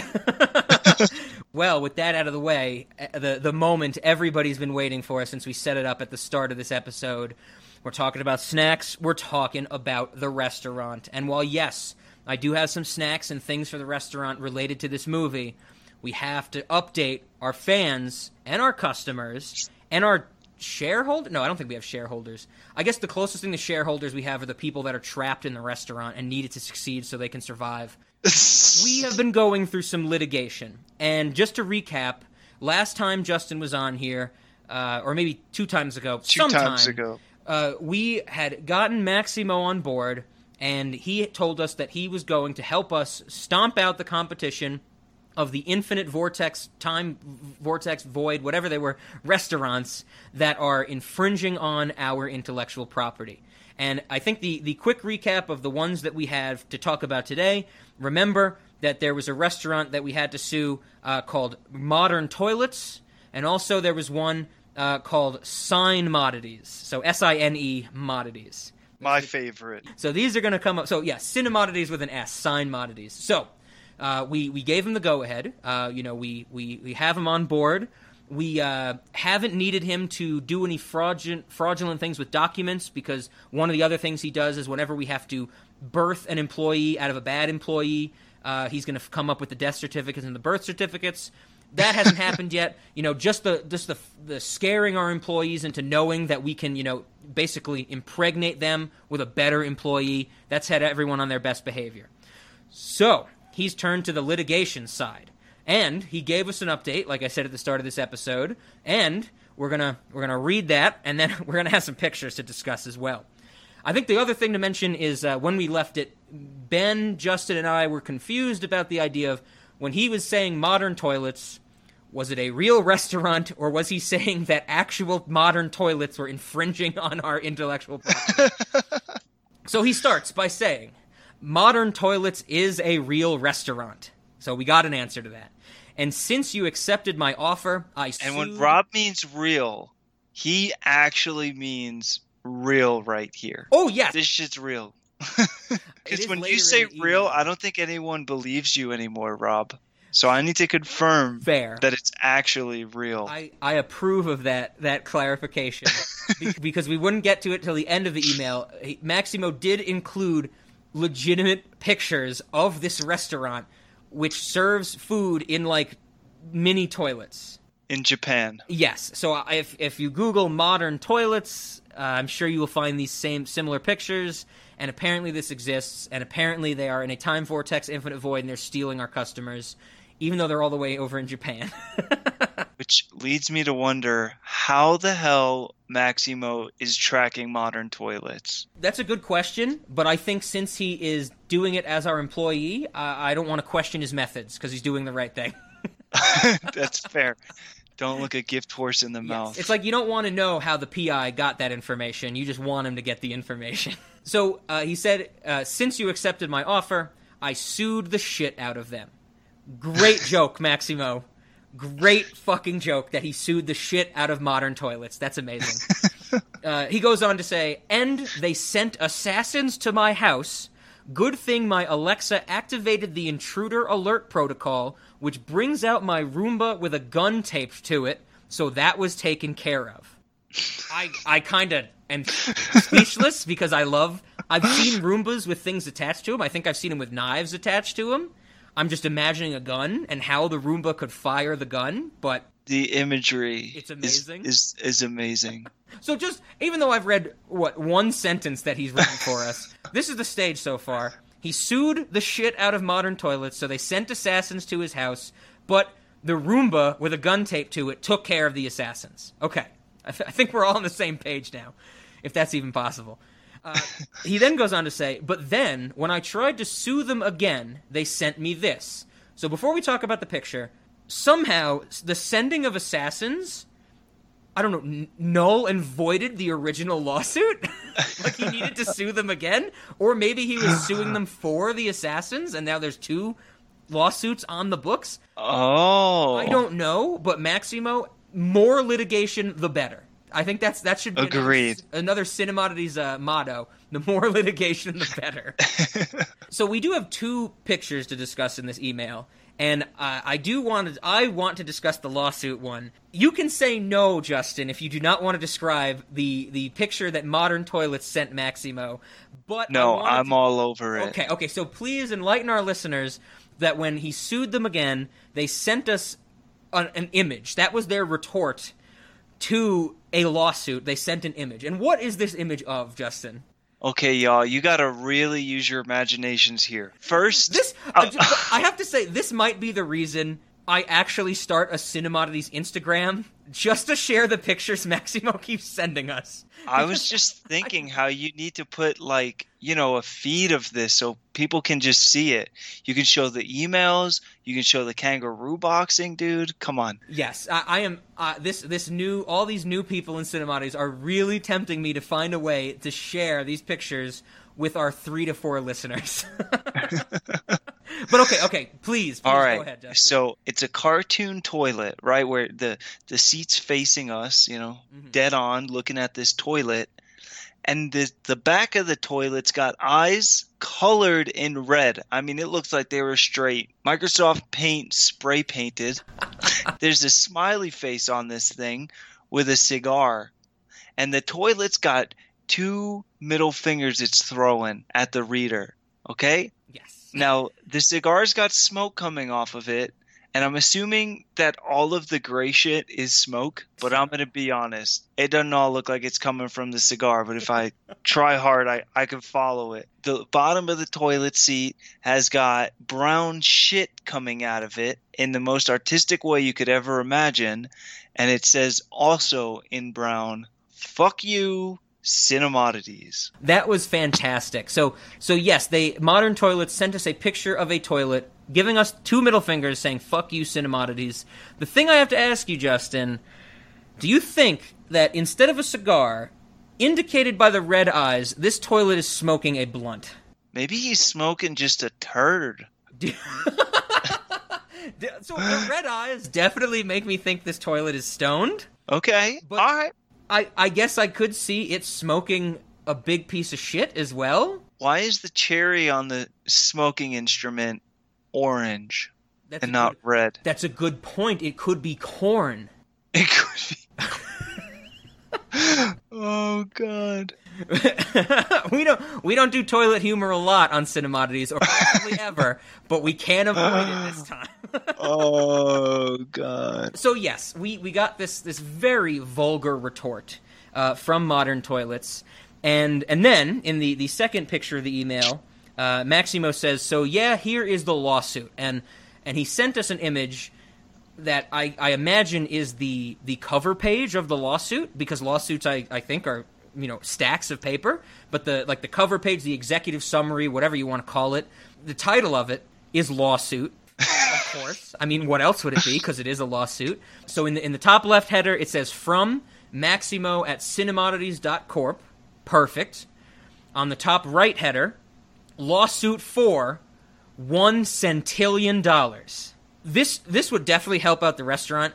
I had to look up what a centillion was. Do you know off the top of your head what a centillion is, Justin? It's more than a trillion. It's definitely more than a trillion. It was not what I expected when I Googled it. According to when I looked around, in the United States, a centillion is 10 to the 303rd power. That's a big one. It's so that's so weird. 303 zeros?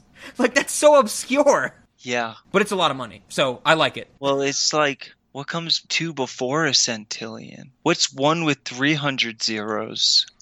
That's a good, so 10 to the 300, does that have a name? Wait, this is really weird. On Wikipedia, they go from 10 to the 57, 10 to the 60, 10 to the 63, and then 10 to the 303. They skipped everything in between. What the fuck? I kind of like that. Those are the standard dictionary numbers. They're going up in threes from like 12. 10 to the 12th, a trillion. They're going up in threes all the way up to 63, and then they just jump to 10 to the 303. So I hope, I don't know how Maximo does his lawyer duties or litigation duties, but I hope that when he was forming this lawsuit, he went to the same Wikipedia page we're looking at and found the biggest number on there. I would bet. That's how this happened. So if we win this lawsuit, we're going to be centillionaires, which sounds awesome. God damn. But so it's from Cinemodities, lawsuit for $1 centillion. It is aimed at modern toilets. And then here we go. Here's the meat of the lawsuit. Cause. They are really shitty, and they copied Cinemodities. I hate them because they serve people in literal toilets, which I think is a really shitty thing to do. Comma, that's the first punctuation so far. Plus, their food tastes like something you would flush down the toilet, and don't even get me started on the service. Comma, it is really crappy. Period. So yeah, I hate them. They are just shit. And then, in parentheses, plus they sent some really crappy assassins to my house who were so shit my Roomba killed them. The use of crappy and shit is on point. It's so obvious. Agreed. With the modern toilets, it's beautiful. But we also, in this picture, have an image. Within this image, we have what looks like 2 stick figures. One with a gun. One... Is that... Oh, that is what that is. I was about to say one... So one stick figure, the head is the Cinemodities base logo, the VHS thing that everybody knows and loves. And I was going to say that stick figure has a messed up arm, but you are right, that does look like a gun now that you say it. Like, I could not see that before. But there's also an American flag and a bald eagle behind this character. And the Constitution, brother. Oh, yes, that's right. Yeah, it's the most American picture you can imagine because, of course... When you think of Cinemodities, the podcast or the restaurant, you think of America. Patriots. Absolute patriots. And, okay, going with this is a gun, which I like now.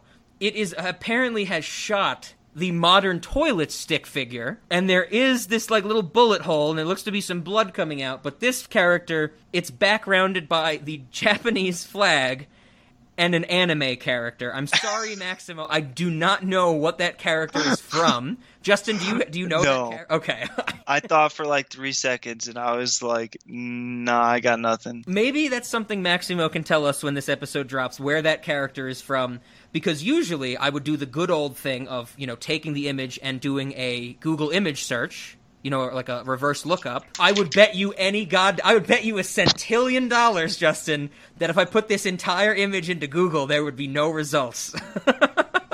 Yeah, you'd have to do some, like... cropping or something. Serious work. Yes, but... I'm doing a quick Google search on female anime characters, see if I can get anything. It's gonna give you so many results, Justin. There's a lot, and they all kind of look the same. Oh, yeah, so we will need to know from Maximo, because, of course, as we've mentioned earlier, we have some pictures of modern toilets, and they do not have this character in them. So, yeah, we don't know, but we like it. We're not saying it's a bad thing. These pictures, just to make sure the audience is aware, these pictures of the American Eagle and the flag and all that stuff, and then this Japan flag with the anime girl, these are on the cover page of the lawsuit. Don't misconstrue. 10 out of 10. Part of the lawsuit, 10 out of 10. Maximo is earning his paycheck, And if we win this $1 centillion, he's going to get a good chunk of that, I'm sure. So at least $10. At least 10 to the 1 of that 10 to the 303. So after this lawsuit, he goes on to finish the email by saying, I was really nice in that lawsuit and did not definitely use any profanity, so I don't know why they would give me such an improper response. Fantastic wording from Maximo. He says, and did not definitely use. He doesn't say definitely did not use. He says did not definitely use. Very subtle, but very important. This is why he's a lawyer for the restaurant. He knows that the order of words matters. And then, of course, he says, I will try to sue Sign Moddities next. Perfect. I cannot wait to see what that lawsuit's going to entail. And it's just the never-ending litigation of the restaurant is just now in full force. So Justin, since I'm excited for the Sign Moddities. Right on. So I'm pumped. That's what I was going to ask you if you were into this and excited. I think he's earning his paycheck, like we said. He's doing things right by the restaurant, and I'm just imagining Zach, answering his questions and giving Maximo info and talking to him because he's our lawyer. Zach is just pulling his hair out and constantly thinking to himself, God damn, this is all Rob nonsense. You did the right thing by bringing him on. Oh, yeah. So great stuff. Thank you, Maximo. The restaurant litigation is going well. We will update that as it comes in. So with that being said, now we can talk about our restaurant and the snacks. I had a few. I think one that I want to start off, it comes up with something in the movie that we did not mention before. One of the shows that the parents are watching on TV is the $1 Million Sticky. Who was the actor that was hosting that? I'm glad you asked. It is the great John Lovitz. Oh my God. I love John Lovitz in everything I've ever seen him in. I think he's fantastic. Very funny dude. He's uncredited in this role, so he's not in the credits. He has this little cameo. But the concept of the $1 Million Sticky is that you basically get covered in sticky glue or sticky goop, and then what you get in one of those wind tunnel cases, and whatever sticks to you get to keep, right? Correct. So my thought was... that people are laughing maniacally the whole time. Oh, yeah, and we do get a really good... when they're watching it, there's a voiceover of, somebody talking about the game show while they're, rubbing the glue or whatever on the person, on the contestant, and the voiceover says, that the show is not responsible for any skin irritation that the contestants might experience because of literally being rubbed their whole body down with adhesive. Are not liable for any skin irritation. It may result from playing our game. Get real sticky and get cash for free. All right, that's enough. Let's get sticky! So my thought was we add the $1 Million Sticky to the restaurant, but the people who compete in it, the things that they're catching with their body or getting stuck to their body, they're coupons for the restaurant, and as we all know, coupons for the restaurant make things more expensive, and counterfeit money. Nice. Maximo's definitely going to have to help out with keeping the counterfeit money under the production under wraps. I love this idea because I'm thinking of all the people who have been stuck in the restaurant and they spent all the money they have on surviving in the restaurant. This is going to be they're going to see it as the way for them to make some money, and then they're going to go and they're going to do the $1 Million Sticky, and they're going to try and spend the counterfeit money at our restaurant, and we're not going to serve them because we know it's counterfeit. They're going to get the most expensive shit because they think they've got all the money, and then you don't accept it, and then you can keep them as just workers. They're going to go so far into debt into the restaurant because of us manufacturing their debt. Oh my God. Oh, I love it. I love it. So another thing that I don't know, it's not a snack, it's kind of another event. I'm not sure if you're aware of it, Justin, but I think it's every Sunday we host Seance Moddities. So we host a seance at the restaurant. And the idea is that we pitch people who are dead that we would want to contact during a Seance Moddities. And we haven't had one in a while. I think for the list of people to contact on Seance Moddities, we're going to add Roald Dahl, and we're going to ask him what he thinks of this movie. All right, that's pretty good, actually. Yeah, I want to know. Be what does he think? Does he think it's a bastardization of his work, or does he approve of it? And it'll be interesting. But we haven't had a dead person to contact in a while, so I figured we'd throw it on there. That's good. That's good. Okay. I have a few others, but I gotta throw it over to you. What snacks did you come up with, if any? Okay. All right. So you know how you can get like chocolates and they'll have like caramel or like the I got this, or like a Cadbury egg, right? And they got like the white cream inside. Those are really good. Yeah. So you're gonna have a Crunch'em egg, right? Like Crunch'em Hall. Okay. And it's gonna be exactly like a Cadbury egg, you know, Easter egg, the whole nine. But instead of that white creamy shit, super glue. Oh my god, I love it. I thought you were going to say there's a newt inside of it, but the super glue is perfect. Oh, I'm just imagining super glue. Someone biting into it and then just being like immediately realizing something is wrong, but having zero time to correct it. Because once you've bitten into the super glue, you're done. You're done. I was going to do something with chocolate cake, but I was like, no, we're going with the actual chocolates. Dude, and they gotta come in like that little holder, you know? Holder like an egg holder? No, like the one that was in Mitch Trunchbull's house. Oh, that little box type of that fancy with like the legs and stuff. Yup. There's probably a name for that, but I don't know what it is. But okay, no, I dig that. Like it's a very fancy looking container, like a mini chest or. God, right. It looks like, I guess there's got to be a name for it, but I guess the closest thing would be like a jewelry box, I guess. Yeah, like a wooden box. Yeah, and you order this for dessert, and it comes out, and there's a few eggs in there, and the people are like, oh, this is going to be a good treat. We survived the meal with no problems. And then they're going to bite down, and then they're going to have their teeth stuck together. They're going to have their lips stuck together. Oh, it's great. I love it. So I'm glad you mentioned the cake, because I definitely had one for the cake. Like we said earlier, Miss Trunchbull says that the cook made it with her own sweat and blood. And the movie doesn't really, like the movie just kind of like just leaves it there. It doesn't really say if there is sweat and blood in the cake. It seems like you could think of it as implied. I thought it's implied, but at the same time, it's playing on that phrase of where it's like she put her tears, sweat and blood, or blood, sweat and tears into it. So it's definitely not explicit. For the restaurant, I want to make it explicit. I want it to be a chocolate cake made with sweat and blood, and I want to go a step further. I want to add it to our list of eating competitions in the restaurant. And they have to eat the whole cake. The whole shebang. Yes. And I don't know what the prize would be, but I think I've said that for every single eating competition we've ever introduced, that the prize is to be determined. I'm also tempted to say, because I don't remember all the eating competitions we have, but the ones I do remember, the only way you can successfully complete them will cause death. Like, I know one of them is you need to eat something that's on top of your head, but through the top of your mouth and your brain. Oh my God. The chocolate cake with the sweat and blood, you could actually complete and still be alive, so I don't know what the prize would be. And I also don't know whose sweat and blood it's going to be. Okay. So I think I have two other quick snacks.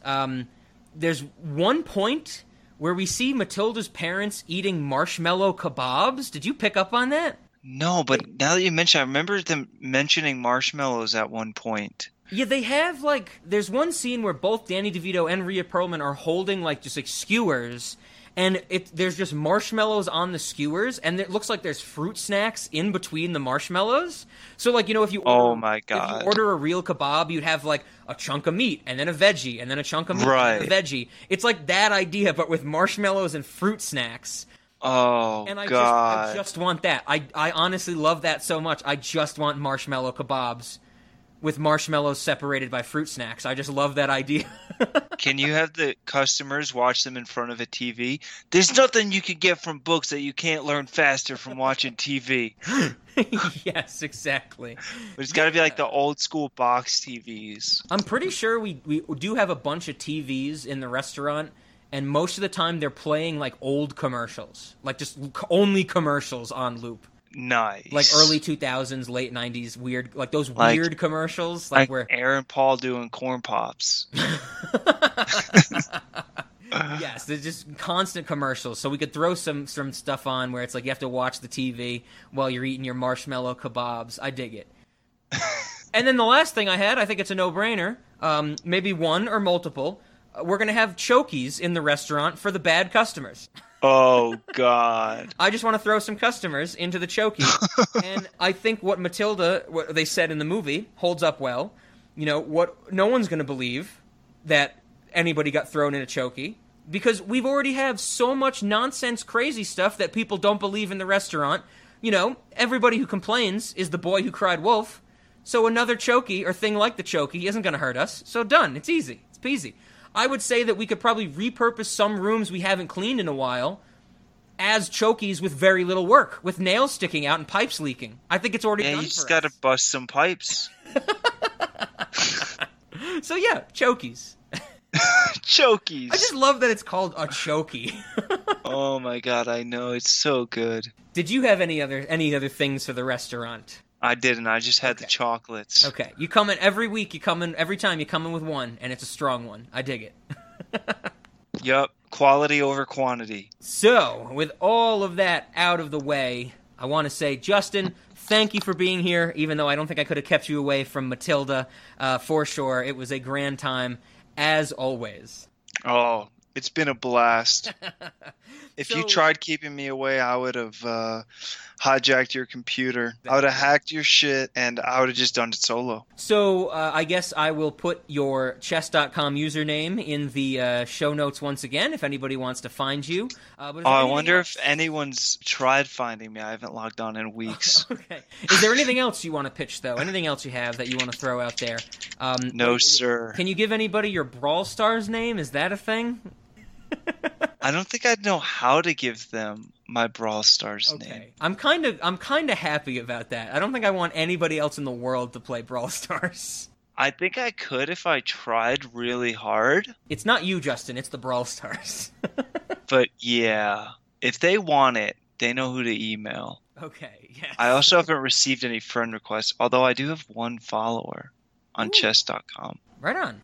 Who's my I can't see my follower. I love how it says followers, but there's one. I can only pray it's a viewer. Yeah, fingers crossed. Play him in chess. Yeah, I know I mentioned it on, I think, Mulholland Drive. This movie also did not have any chess in it. Oh, you're right. Yeah, we'll need to. Well, I think we're slowly, every time Justin and I talk, we slowly build up a chess themed series. Because we have Revolver, and then that Bad Company movie you were telling me about. So we got two. We need two more chess movies to finish out the month. Which you saw the trailer of, and you got really excited. You were like, wow, best movie trailer I've ever seen by far. I think I was more intrigued and excited by the fact that it was a Joel Schumacher movie, which I did not know, and who also recently died. So, we got Revolver and Bad Company. We got to finish out the chess series for Justin. Yes. And then... I don't know, we gotta find, maybe we'll start, the Cinemodities Twitch channel, where during the chess series, we'll live stream us playing chess. Yeah, and anyone who knows chess will be like, God, they're so bad. Now that would be fun, to live stream us playing chess, and get me, you, get Ben involved, LaShawn for a game, Heather involved, everybody's commenting on us. Why do you suck so bad? Why did you think this was a good idea? If we get some, high elo chess players in the chat, dude, it'd be perfect. They will be literally stop playing. Be actually. Stick to the restaurant. Unless they're the supportive types, and they'll be like, hey, you're actually better than someone who doesn't know chess. Great work. Keep it up. Okay, well, then, the last bit, which I think we gave away earlier, how we're going to end this. Of course, we're going to do some Send Me On My Way by Rusted Root in reverse. Yes. That's going to sound pretty cool. On my way. And next week, we are finishing up the Danny DeVito Direct series. It came around way too fast. We are going to be discussing Death to Smoochie. It is going to be an extravaganza of an episode, because I hope nobody cancels on me. We're going to have 3 guest stars from other podcasts, and it's going to be very, very entertaining. Not to say you're not entertaining, Justin, but you don't have your own podcast, so you don't fall into the category that these goobers do. Oh, I see how it is, bro. I see how it is. So yes, it's going to be a podcasting extravaganza. expect so many plugs. You're going to hear about so much new stuff other than chess.com usernames, and it's going to be a doozy. And I'm also excited because I still have not seen Death to Smoochie ever. And apparently it gets a lot of love because these 3 people really wanted to talk about it from 2 different podcasts. And it's going to be a doozy. I'm very excited. It's going to be a doozy. So with that being said, let's get some Rusted Root. And you know, everybody, I guess, since this music wins, I guess you can also think that we're playing some Matilda by Alt J in reverse. Whatever works for your headcanon.